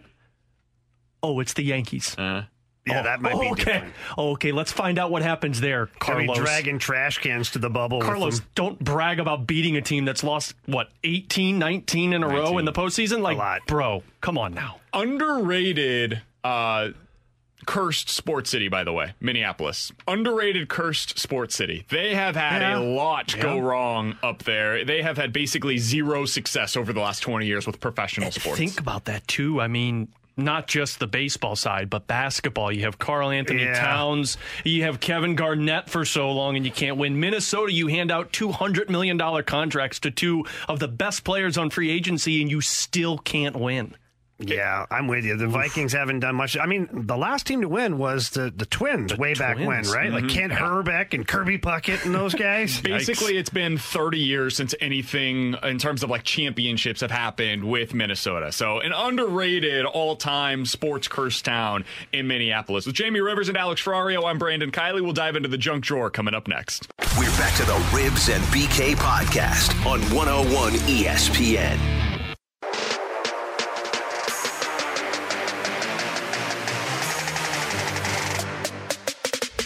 65 degrees, beautiful weather. The Cardinals are in the playoffs. They just beat the Padres. The Blues are getting ready to re-sign Alex Pietrangelo. That one's fake, but I believe that's going to happen eventually. Everything's great in the world. I'm hosting a show with Jamie Rivers. This is my lifelong dream come true. Meanwhile, Jamie comes back after the break. I've got beef. I'm so upset. Jeez. I'm so upset. Jamie, what's going on? Let's dive into the junk drawer. Okay. Walk down the hall. We have a limited amount of time during the breaks to try and, use the bathroom, get a water. In this case, get a coffee. Now, I brought this up before. So anybody who listens regularly, I've brought this up before. Here's a little visual. We have 3 coffee pots in our lunch area.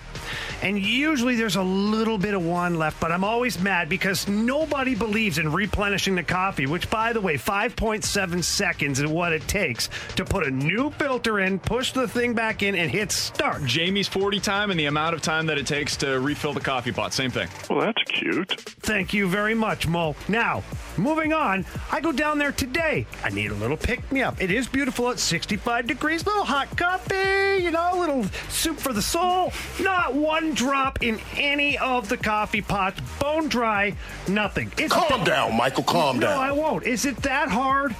Is it that hard? Every time I go down there, BK, you see it with your own eyes. I replenish the coffee. Right or wrong? Am I lying right now? No, you try to as often as you can. I've seen you nod a couple of times. Well, when it's full.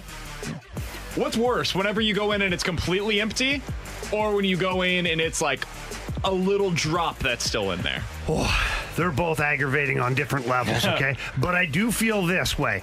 At least if there's a little bit, it can carry me over to the next break, right? And then I can brew that pot of coffee.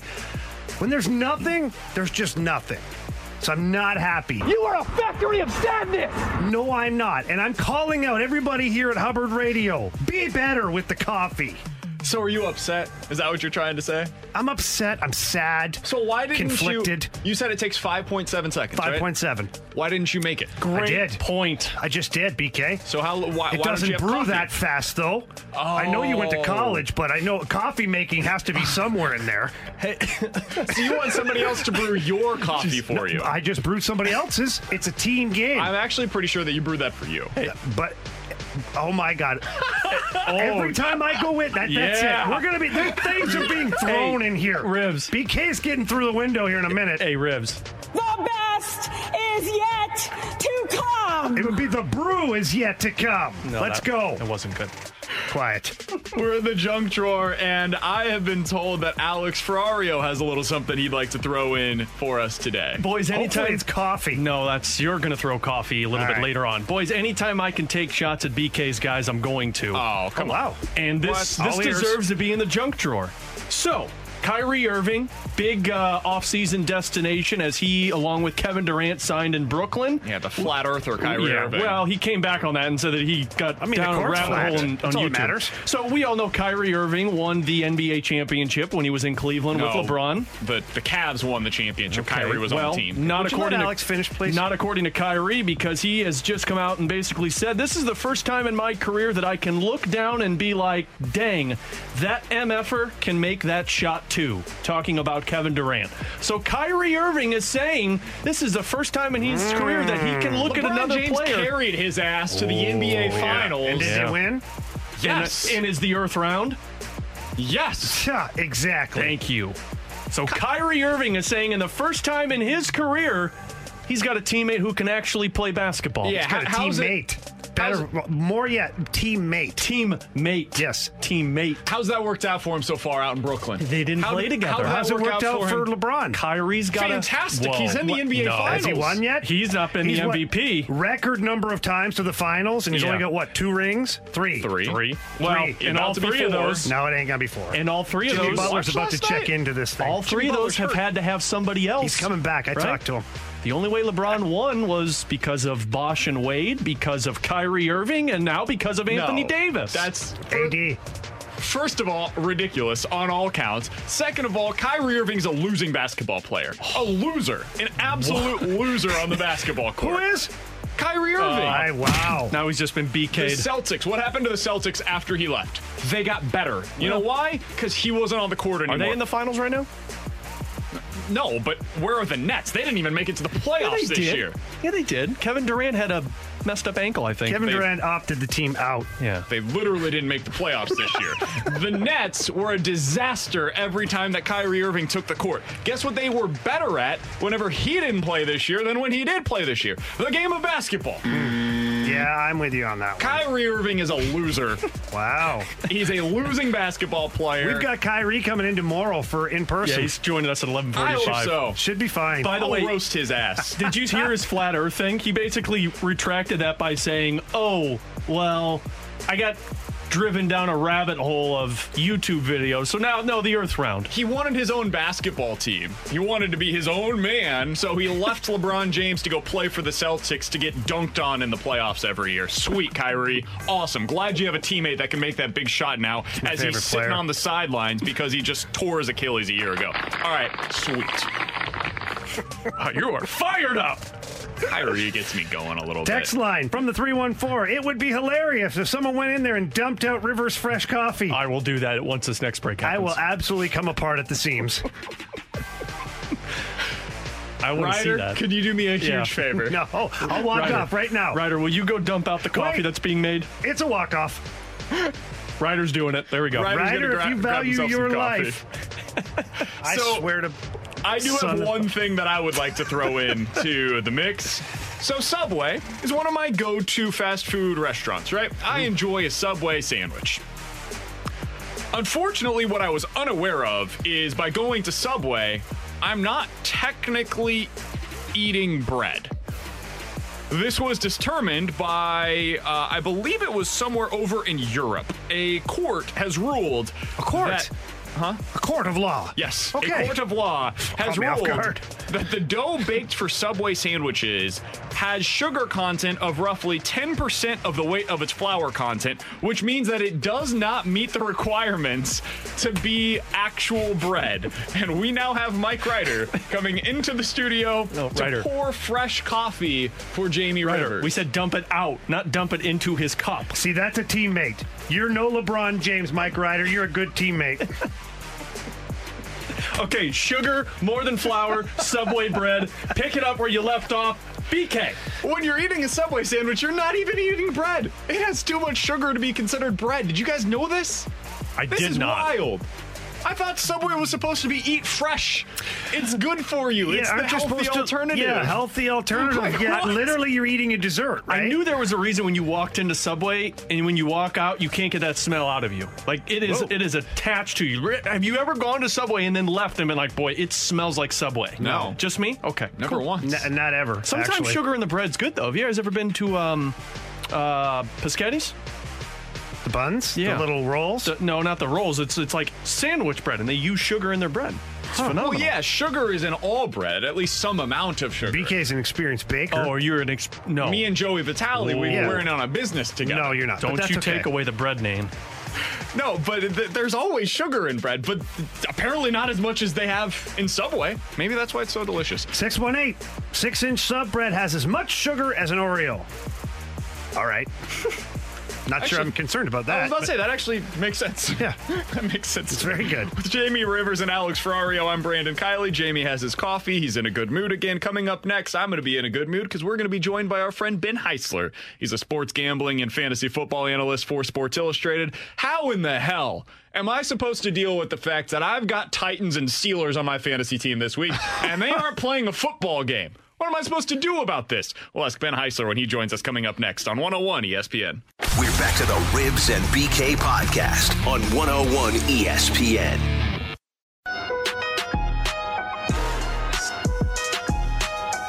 With Jamie Rivers and Alex Ferrario, I'm Brandon Kiley. Ben Heisler is one of the best in the business, and it's time for some fantasy advice with our guy Benny Heiss. He's a sports gambling and fantasy football analyst for Sports Illustrated. Joins us via the Brown and Crouppen Celebrity Line. Heiss, how you doing today, man? What's happening, Rivers? BK, how we living? We're good. We'd be good. better if I didn't have a bunch of Steelers on my fantasy teams this year, and I knew what the hell I was supposed to do because I've got Big Ben, I've got Juju Smith-Schuster, I got James Conner. Heiss, I know some of our listeners are in the same spot that I'm in right now. What are we supposed to do now that the Titans and the Steelers game has officially been postponed? Yeah, it's a bummer, and I actually just wrote about this over at si.com/fantasy. It's basically you're treating this as if the waiver wire just sort of had a do-over, and now you're just back from square one, and you're trying to figure out, okay, how do I make sure I try and have a couple of options still left so that I can get through my rosters? So I think if you're looking for a couple guys to pivot off of, you know, whether you have Ryan Tannehill, Ben Roethlisberger, Derrick Henry, James Conner, Juju Smith-Schuster quietly has been the number 9 wide receiver in PPR this year. But if you're looking for some alternatives, you have somebody like Teddy Bridgewater, who's available in 83% of leagues. Ryan Fitzpatrick, available in about 85% of leagues. Both of these guys have really intriguing matchups this week. Panthers are going up against Arizona. That's 22nd against the pass. Conversely, Ryan Fitzpatrick, I know that he didn't put up great numbers last week in the win against Jacksonville. He was just really efficient, and they let the ground game take control. But Seattle is dead last in the NFL stopping the pass. They've given up all sorts of big touchdowns all season long, so you can go with somebody like him, maybe even pair him up with Preston Williams, who could be available. If you're looking for running backs, maybe Jeffrey Wilson of the 49ers. It's crazy, BK and Rivers, to pick up a guy that at one point was the 4th-string running back on the team, but the 49ers are just loaded at the position. You can even hold your nose and even consider Frank Gore going up against Yes! I mean, you don't have to. Nope. I'm saying if you're completely and totally desperate, you can go ahead and pick up Frank Gore, considering the Jets are actually 2.5-point favorites at home against the Broncos. So there's plenty of other options available. Treat this like a waiver wire spot. Treat this as if those guys are on a bye. Yes, they'll get that game in at some point, but you can't just go ahead and take the L. Treat this aggressively. Yeah, hi. Okay, you mentioned Frank Gore a little bit there. I wanted to circle back to this Thursday night barn burner of a matchup that we're going to have. I'll call it the showdown here this evening. If people have somebody, we talked about Frank Gore, but is there anybody else on either team that could have a big night tonight? Probably not. I mean, maybe the defenses. Like, if you're going to get excited about playing fantasy defenses, and maybe consider the Broncos going up against Darnold, who's been a turnover machine, or maybe even consider the Jets going up against the Broncos' third-string quarterback. I suppose that's in play. I think a couple guys that are still worthy of being able to be startable options include Melvin Gordon. The offense is just going to have to go through him. You have Brett Rypien, who's the third-string quarterback going up for Denver, so it's not really expected that he'll be this great playmaker right out of the chute. And then I suppose from the Jets side, Jamison Crowder is going to give it a go tonight. Saw 13 targets in week one, had over 115 yards and a touchdown. He's just a very safe, high-floor option for Sam Darnold, and even if he's not at 100%, I still would imagine that Darnold is likely targeting him a bunch in this game. But after that, guys, a whole lot of slim pickings for just what feels like just a disgusting. It feels like one of those NFL games where you got to shower afterwards. I'm not feeling it tonight. I've never missed Dolphins-Jags the way that I'm going to tonight. Like last week, they gave us Dolphins-Jags, and they're like, hey, if you were willing to watch that one, let's see if you'll be also willing to watch Broncos-Jets this week. This is awful. We do have to make picks for our station, Heis, and we do technically have to pick this game. The Jets are a 1.5-point home favorite in this one. If you were to pick a side in this one, and you go to the FanDuel Paradise Sportsbook and use the promo code Brandon, and maybe you want to get some action because there's no other reason to watch this game, which side do you like in this? I still like the Denver side because everything that I've read about Brett Rypien is that this is a guy that's going to sling it a little bit. He's not going to be like Jeff Driscoll and dinking and dunking down the field. He's not going to have some costly turnovers. I think they're actually fairly high on this kid, and I also think there's just more talent on both sides of the ball compared to the Jets. I think the Jets are getting the slight bump because of the fact that it's at home, because nobody knows who Brett Rypien is. I may not even be pronouncing his name. I think it's correctly. Rypien. I don't know Nice. what. Brett Rypien. Okay, so there you go. I'm looking at it purely from a numbers standpoint.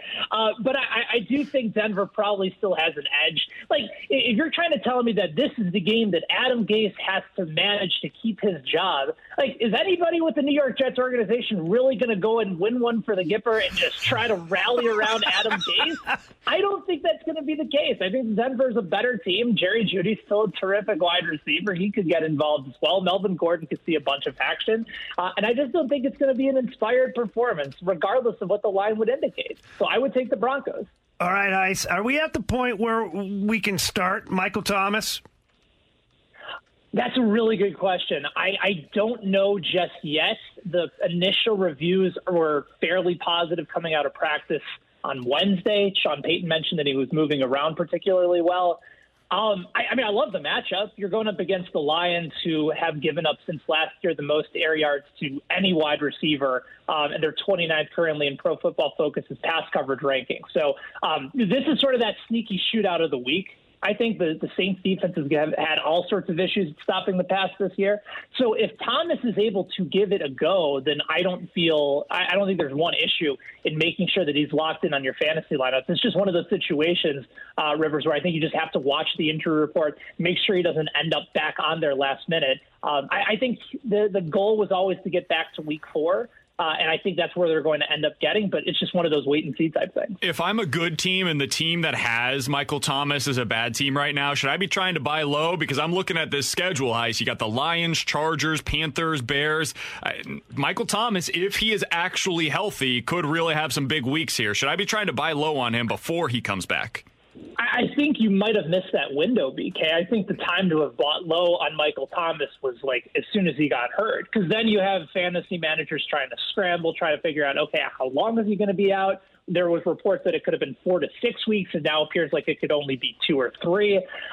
You can always try. I think Michael Thomas, even somebody like A.J. Brown, I think especially now is like the ideal time to buy low on A.J. Brown with the Tennessee Titans, because he's missed the last 2 games, and now fantasy managers are having to deal with the fact that game got postponed. So I think with Michael Thomas, he's in that too high of a tier to consider buying low on. You can certainly try, but I think the real buy low target that I'm really into so far is A.J. Brown. We're talking with Ben Heisler. You can find his work on Sports Illustrated, where he's a sports gambling and fantasy football analyst for him. You can also follow him on Twitter at Benny Heist. Heist, you mentioned going into tonight's game, Adam Gase might be coaching for his job. I've got some odds in front of me right now from Bovada on the first coach fired. He's 2-1. I got Dan Quinn at 3.5-1, along with Matt Patricia. Bill O'Brien is 8-1. Doug Marrone is 14-1, and Anthony Lynn with Mike Zimmer at 18-1. Who do you like right now in terms of the odds to be the first coach fired this season? Well, considering that if the Jets have to win this game tonight for Adam Gase to keep his job, and we don't think the Jets are going to win tonight, I think you have to go with the favorite here. I think that's the likely direction to go.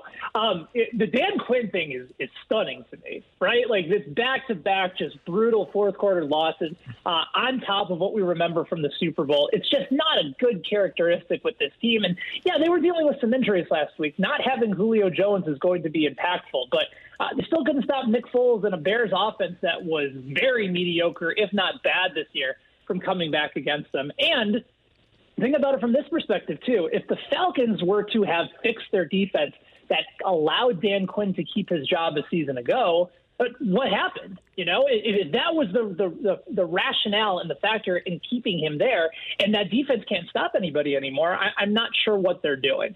So I think they're favorites for a reason on Bovada. I think you probably have to go in that order. And again, I think all the reports coming out of New York is that if the Jets can't beat the Broncos and Brett Rippon, now that I got his name right, if they can't beat him, I think he's going to be done. A couple quick questions left for you, Heist. Chiefs are playing the Patriots this week after they had that Monday night showdown against the Ravens. They looked fantastic against Baltimore. Now they're a 7-point home favorite against the Patriots. Is there a little value, in your opinion, on this Patriots team going into Kansas City? That's a really, really tough line. And by the way, the last couple of weeks, we've gotten it right with the Chiefs. Took them, went against them when they went to Los Angeles to take on the Chargers, then got right back on board against the Ravens. To clarify, Heist, you've had it right the last 2 weeks. I have had it wrong each of the last 2 weeks. Listen. I consider this to be a team effort here. This is our picks together. It's also a good way for us to keep our record up. So that's another way to sort of factor in the system. Yeah. I just don't have a lean on this at this point, and I know that feels like a cop-out answer, guys, but 7 kind of feels like the right number. Like, the Chiefs should be in control. I think Cam Newton could be in line for a really big game, especially with Julian Edelman, maybe even N'Keal Harry, considering that you do have some substantial injuries. L'Jarius Sneed is now going on injured reserve for the Kansas City Chiefs. So they're going to be without a couple of their major cornerbacks. And remember, Rashad Breeland doesn't come back until next week, I don't believe. So that's fairly substantial. I think if I had to lean in one direction, I think the Patriots could probably cover that 7, and this game could end up being a little bit closer than we anticipate. But, I mean, this is what Kansas City does. They just win big games and they take care of business, and it doesn't really matter how good and how talented of a defense they're going up against. Pat Mahomes can beat them. So I think my initial lean right now is to take Patriots and hope that number goes up to 7.5. We've already seen this line move from 8 to 7. So I imagine that's probably where it's going to end up. But, yeah, tough to lean on this one, guys. But if I gun to my head, I suppose I'd take the Patriots at +7. Final question for you, Heist. What's your pick of the week? Is there one game in particular that you're just loving right now? Yeah, I love the Saints -4 going on the road against Detroit. I think a lot of people are down on New Orleans right now. I don't think that's necessarily fair. I think an offensive environment favors New Orleans. And I just don't know how the Lions are going to stop Drew Brees.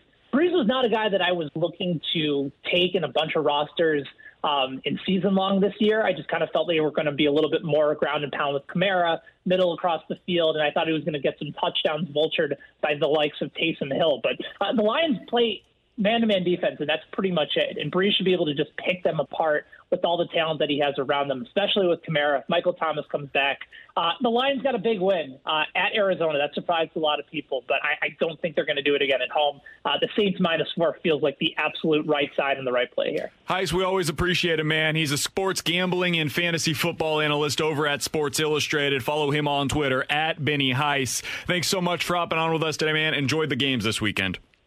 All right, boys, be good. We'll talk to you next week. You got it. That's Ben Heisler joining us here on 101 ESPN. A couple of things to pass along for you, Jamie. First of all, Chase Claypool, the rookie wide receiver for the Pittsburgh Steelers, just tweeted this. Apparently, the Steelers are having a rookie dinner this weekend instead of their game. Oh, boy. He tweeted, quote, "A rookie dinner instead of a game this week? Yeah, Titans, I'm going to need a reimbursement from y'all after this one." Also, one more thing to pass along. Kyrie Irving is still talking right now to the media. He was speaking on their coaching situations where, of course, they just hired Steve Nash to be their head coach, their head basketball coach for the Brooklyn Nets. Awesome choice. Great choice. Hall of Fame choice. Canadian guy. Some may say. Quote, good hockey player, too. "I don't really see us having a head coach. KD could be a head coach. I could be the head coach on some days." He also adds, Jacques Vaughn could be a head coach, could do it one day. It's going to be a collaborative effort. That's always positive when you have your star players thinking they can coach a team. God, I can't wait to see that chemistry. Didn't somebody do that in Miami? Oh, no. yeah, that's right. Eric Spoelstra was the clear head coach down in Miami. LeBron and Dwayne Wade were the head coaches. And Chris Bosh. They were running ship down there. Someone did that before. Yep. They weren't successful with it either. Nope, didn't work. They went to 4 straight finals. Yeah, but they didn't win Won all of them. 2 of them. They didn't win all of them, though. Cheated. Failure. 50%? Cheated. You're happy with 50%? Come on. Jamie Rivers and Alex Ferrario, I'm Brandon Kiley. Kyrie Irving's a loser. He continues to be a loser, losing player at least, up in Brooklyn. Coming up next, you know who's not a loser? The Cardinals. They won last night. I think they're going to win it again tonight. I'll tell you what the key is against Zach Davies coming up next on 101 ESPN. We're back to the Ribs and BK podcast on 101 ESPN. He's a guy that is, to me, the typical pitcher that frustrates the Cardinals in the postseason. Doesn't throw hard, mixes and matches, hits his spots, doesn't walk anyone. You know, I'm having a morning of flashbacks apparently, but, you know, when the Cardinals could not handle Barry Zito in a postseason series. These guys that, you know, the Tom Glavines, these soft tossing pitchers who just know how to pitch. Those are the guys the Cardinals historically have had issues with. But the guys who try, like Chris Paddock, that wants to throw 98 by you, they're out into the 3rd inning. Yeah, Greg Amsinger was way more worried about Zach Davies than I am. Way more worried about Zach Davies than I am. Zach Davies, nice ERA this season. Nice ERA. It's all fake. He's not as good as his ERA looks. Oh, God. Buddy, why? This is a guy that's going to throw 88 miles an hour. He's got a nice sinker that he works with. He's got a cutter. And really, it's the changeup. The changeup is what you got to worry about with Zach Davies, which, yes, I know has given the Cardinals some issues this year. But his weakest pitch is the sinker. And here's the game plan for the Cardinals. I'm going to give it to you right now, okay? Write this down, Jamie. This is going to be what you're watching tonight. I got a pencil here. He throws at first pitch against lefties about 50% of the time. So 50% of the time, you're going to be right every time. He throws at first pitch against the righties about 55% of the time. Sinker. That's what you're looking for.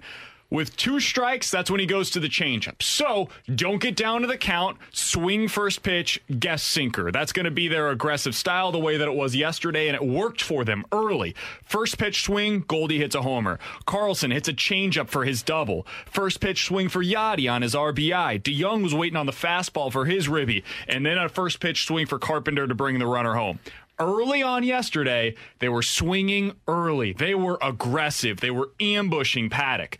You should expect the exact same approach today against Davies. Opponents hit 288 against his sinker this season. They hit just 175 against his changeup. He's got a really good changeup. You got to attack the sinker, and he throws it a lot on first pitch, so the Cardinals cannot be waiting the way that they did most of the season. They got to get out there and be aggressive. Is he a righty or a lefty? Davies a righty, I believe. Okay. Yeah, righty. Interesting. Okay. All right. I just always like to know and see what the Cardinals are dealing with. And, well, my point is yesterday they ran up against a guy who was a righty and was similar in stuff. I won't say exactly the same, but similar in stuff. And they obviously had some success against it. So I'm looking at it the same way. And hopefully it works out. I am a little concerned that you may have just BKO'd the Cardinals. Oh, stop. Jinxes aren't real. Oh, my. Why would you say that? Okay, hang on. Jinxes aren't real, but BKOs are. Yeah. It's a true statement. statement. Then what happened to Dylan Carlson? I said yesterday Dylan Carlson's going to have a great game, and guess what happened? Dylan Carlson was tremendous yesterday. I said the Cardinals were going to make the playoffs, and guess what they did? They made the playoffs. Paul DeJong, I said, was going to come back. He was great yesterday. There's no evidence otherwise. Yeah, we're going to put together a hit list one day. 65780 is the Air Comfort Service text line from the 314. Guys, Amzinger is 100% correct. 2 words. Kyle Hendricks. Cardinals cannot hit changeups or soft throwing pitchers. So here's the thing. Kyle Hendricks is really good. He dominates everybody. His changeup, we look at it and we're like, why can't the Cardinals ever hit him? Because we're watching the Cardinals. Kyle Hendricks does that against almost everybody that he goes up against. I'm looking right now at what he was able to do in terms of like the underlying metrics, his actual metrics, the ERA and everything, all amazing for Kyle Hendricks. His underlying metrics are every bit as good. Yeah, he throws soft, but exit velocity, nobody's able to hit the ball hard against him. That's not the same case for Zach Davies going into this one. People get barrels against him. They hit the ball hard against him. He's not the same, stylistically similar to Kyle Hendricks. In terms of his effectiveness, nowhere near as good as a Kyle Hendricks. Look, you don't need the argument of, well, the Cardinals don't really have tape on pitchers to work right now because they don't need tape against Zach Davies. He's pitched in the NL Central his entire career. He's a Milwaukee Brewer for a very long time. Cardinals have the 3rd best batting average against Zach Davies among any team he's pitched against. You know who's been awesome against him? Matt Carpenter. Yes. Oh, yeah. I saw he's like 12 for 25 or something like that. He's got like a 1.38 OPS against 1,500 OPS. It's like unbelievable. 3 dingers or something, too. But the team, I mean, if you look at the NL Central alone, isolate the NL Central splits for the Zach Davies, Cardinals 294 batting off of him. The Cincinnati Reds 293. The Chicago Cubs 249. So the Cardinals have Zach Davies' number, which is a good thing when you think of the amount of players on this roster that have seen him multiple times. They need to be aggressive against him, and they've had the right approach against him in the past. Like you said, Ferrari Rio, they've been really good against him, and Matt Carpenter in particular has been really effective basically every time that he sees Zach Davies in the past. Paul DeJong's had some success against him. They've got a lot of guys that have been pretty successful against Zach Davies in the past.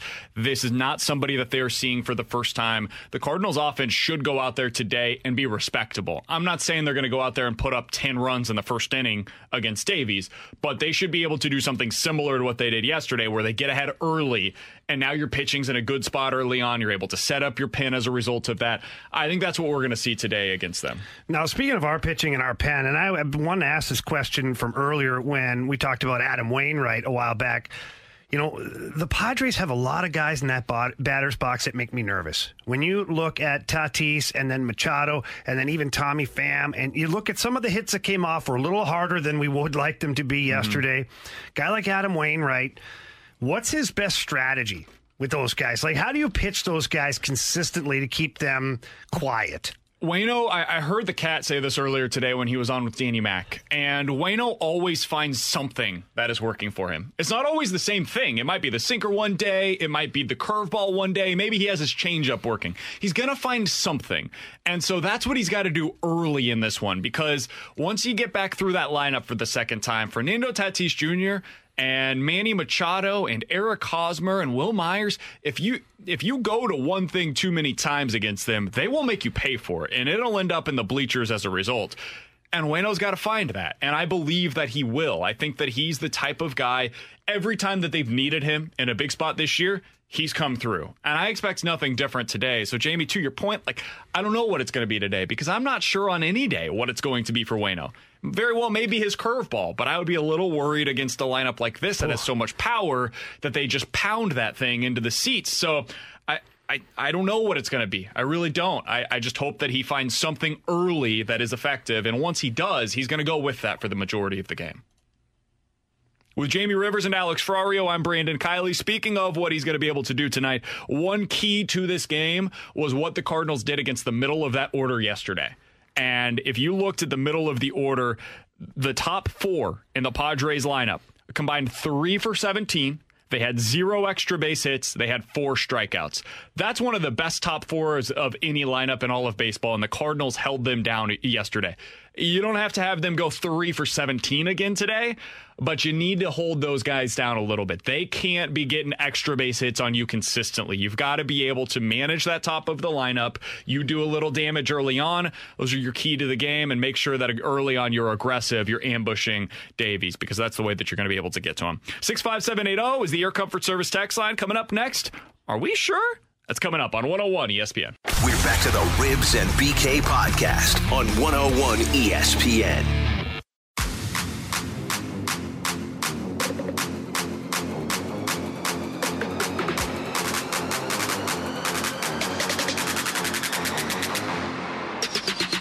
With Jamie Rivers and Alex Ferrario, I'm Brandon Kiley. 65780 is the Air Comfort Service text line for Are We Sure? Let's start with this one from the 314. Guys, are we sure Hubbard actually has a coffee pot for on-air talent?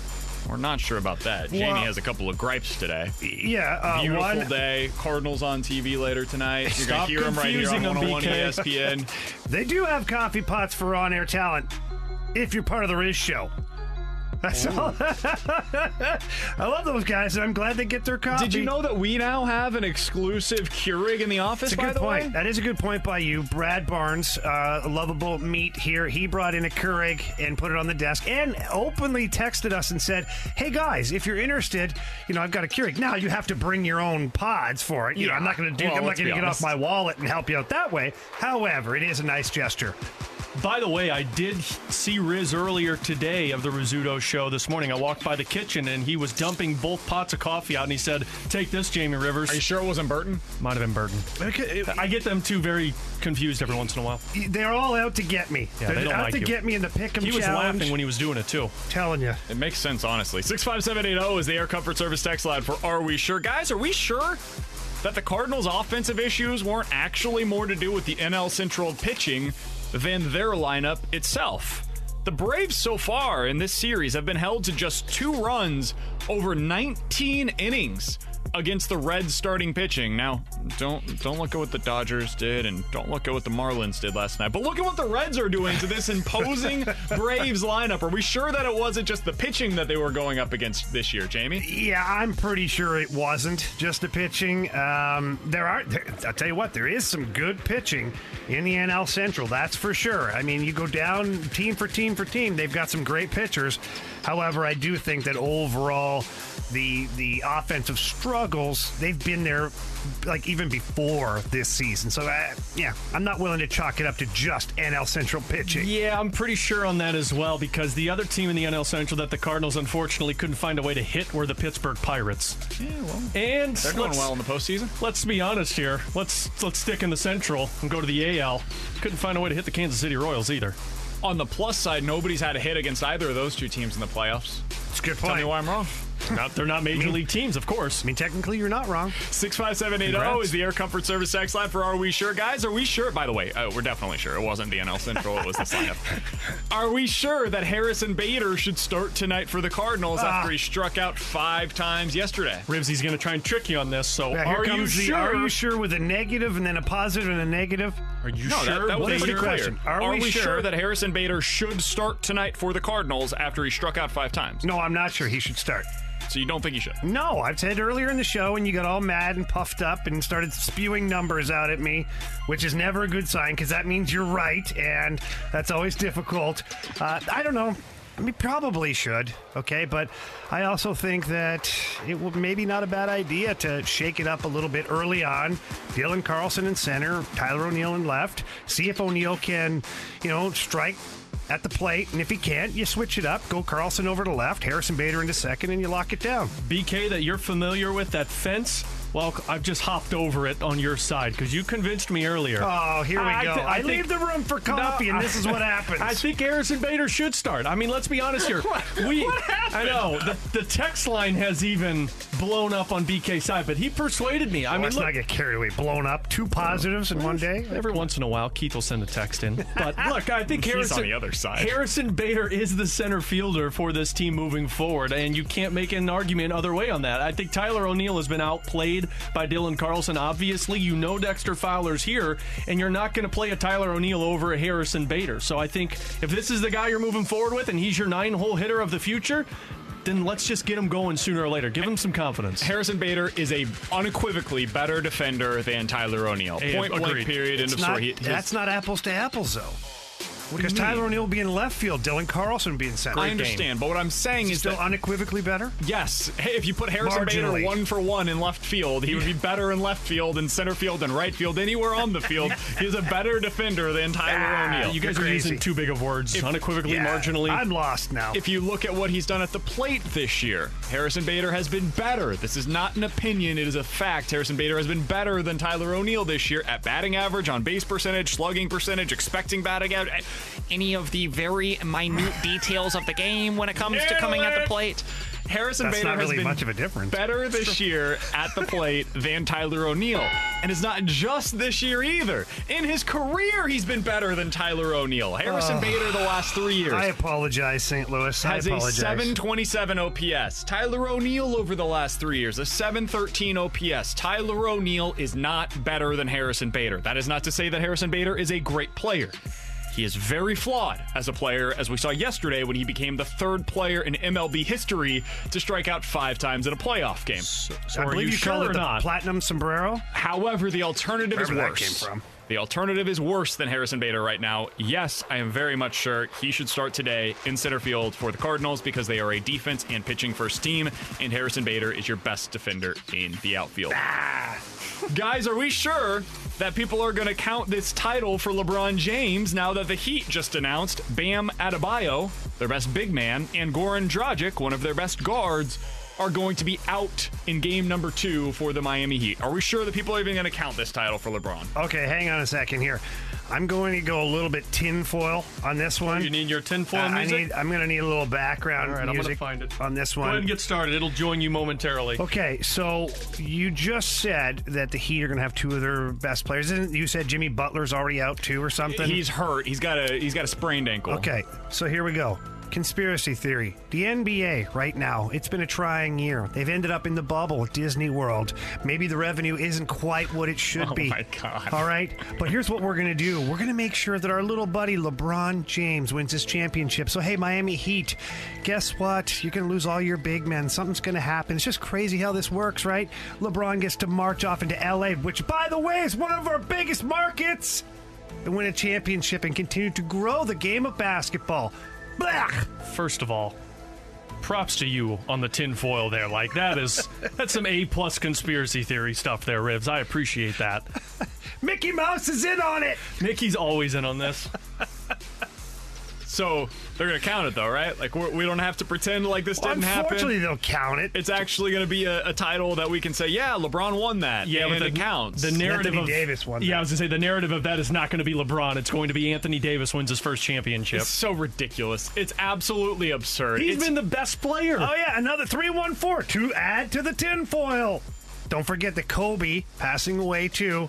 It's all about all roads lead back to the LA Lakers this and year. you know what else happened? LeBron James and Anthony Davis were 2 of the best players on the planet, and the rest of their team stinks. I would if you told me I've got 1 game to win today, I'm taking LeBron James. Oh wow! Put Anthony Davis back on the Pelicans. Let's see if he's winning a title with them. Wow! I don't know if LeBron's winning without Anthony Davis. LeBron's winning without AD you this need year? good teammates, guys. Wow! You need good teammates. Michael This Jordan just did. in. He did it on his own, pretty much. He did it on his own. Put that team on his back. He carried it to championship. He did it on his own. He had a flu and he put up 60. He did it on his own. He was hungover. 65780 is the Air Comfort Service text line for Are We Sure? Guys, are we sure that the Baltimore Ravens right now are a top 5 team in the NFL?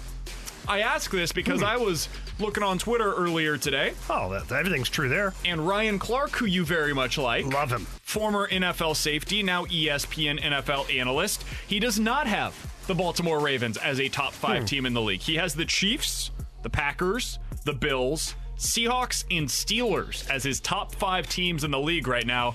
Jamie, are we sure that the Ravens are a top 5 team?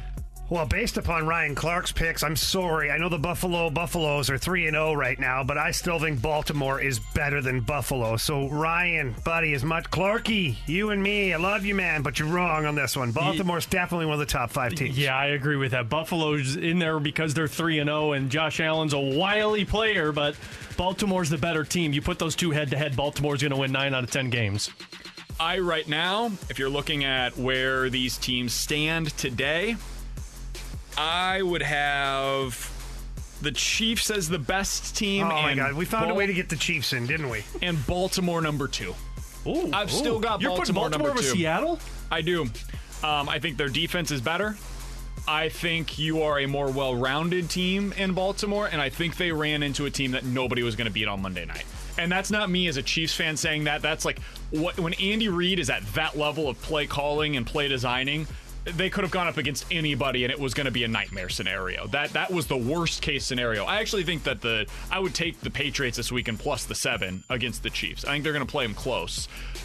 The Ravens are really good. The Seahawks have a problem with that defense. And same thing for the Packers. Packers and Seahawks both have a defense problem. Ravens do not.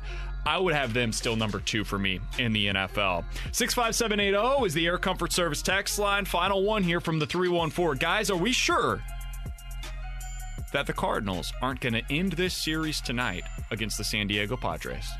Jamie, you think this thing ends tonight? Yes, I do. I really do. I think that, look, the Padres got a couple of electric bats, to say the least, in their lineup. But I'm confident, guys, and this may turn around and bite me, you know where, but I'm happy that Adam Wainwright's on the mound in a high-pressure situation. Some of the bats came alive yesterday. I'm very confident that this thing ends tonight. I am too. These guys are a different breed. I'm talking about the Cardinals roster with Mike Schilt when it comes to these short series.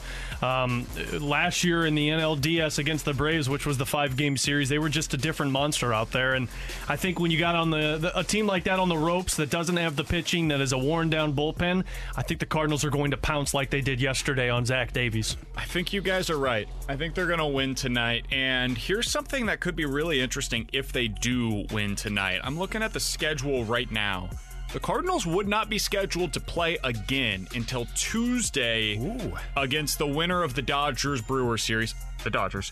And that's the most time that they would have off, I think, all year outside of, obviously, the quarantine. But since they've been playing, that's what, 4 days off? That'd be huge for this team. We just saw what 2 days off did for Paul DeJong. I wonder what they would look like if they were actually able to get a little bit of rest. Now, they're going up against the Dodgers, so that's going to be a tough series no matter what. But you could set up your rotation however you wanted. Everybody from the bullpen's going to be ready to go. Man, winning tonight, that could set themselves up really, really nicely for what it would obviously be an unbelievably difficult series against the Dodgers. We've all got them winning tonight. Hopefully that is exactly what happens. You'll hear it all right here on 101 ESPN. Pregame coverage at 5:45. First pitch coming up at 6:05. With Jamie Rivers and Alex Ferrario, I'm Brandon Kiley. We cross things over coming up next. We're back to the Ribs and BK podcast on 101 ESPN.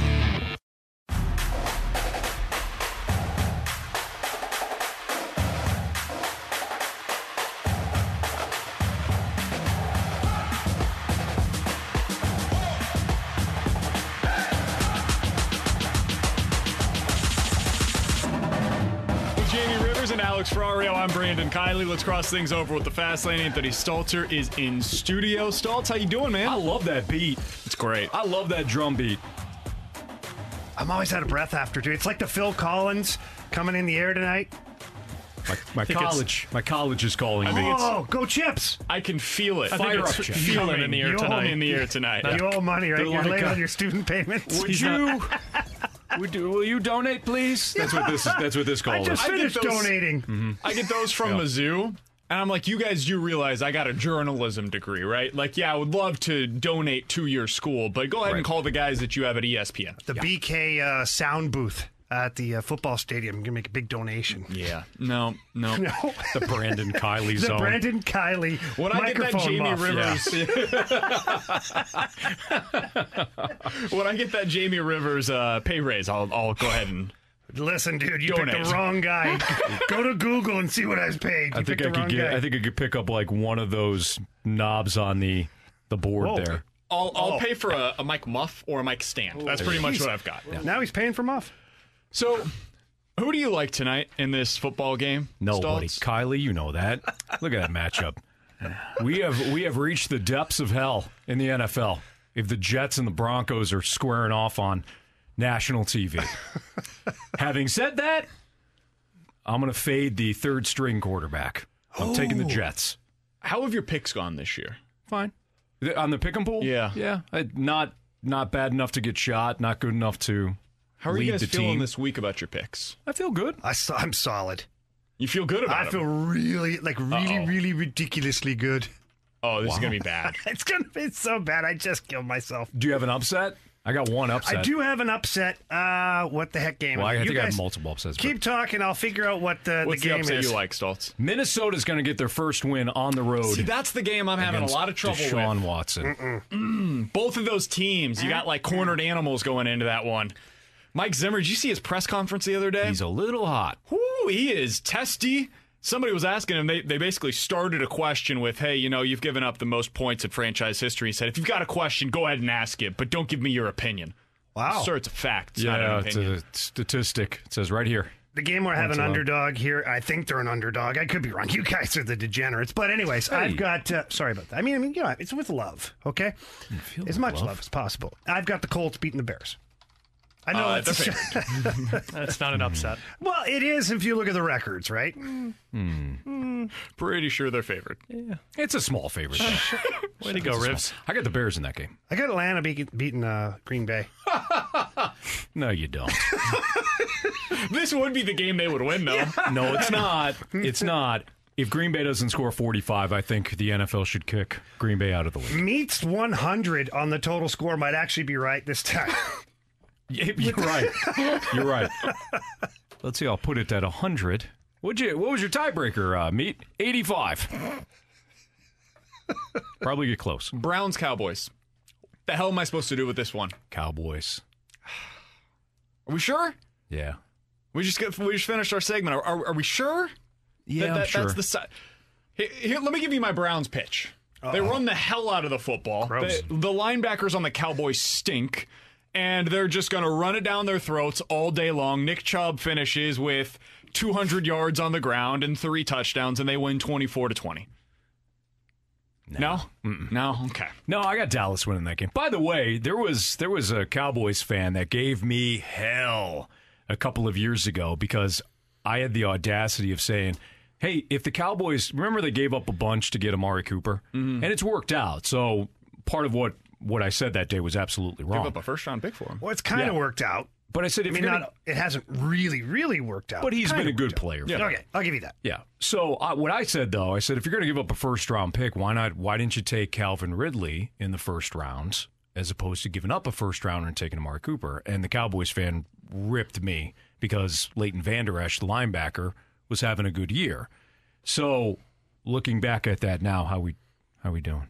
Calvin Ridley's really good. He's disgustingly good. Leighton can't stay healthy. There you go. I'm not going to say this too loud, but he's better than Julio. I haven't. He is. Right now. I haven't heard from him. I haven't heard from the Cowboys fan. He disappeared. He jumped my ass. He did the Harry Houdini. When I said it, but homeboy has not returned. Destroyed his phone. I'm for out. sure. Yeah. He's done. He Harry Houdini'd himself. Anyways, Dallas wins. I like the Cowboys. Can I give you one other potential upset pick? And this one's going to be really gross, and it's not going to feel good whenever you do it. Okay. Whoa. Are we sure we're talking NFL here? Or the Eagles over the 49ers. Don't like it. Oh, my God. Don't like it.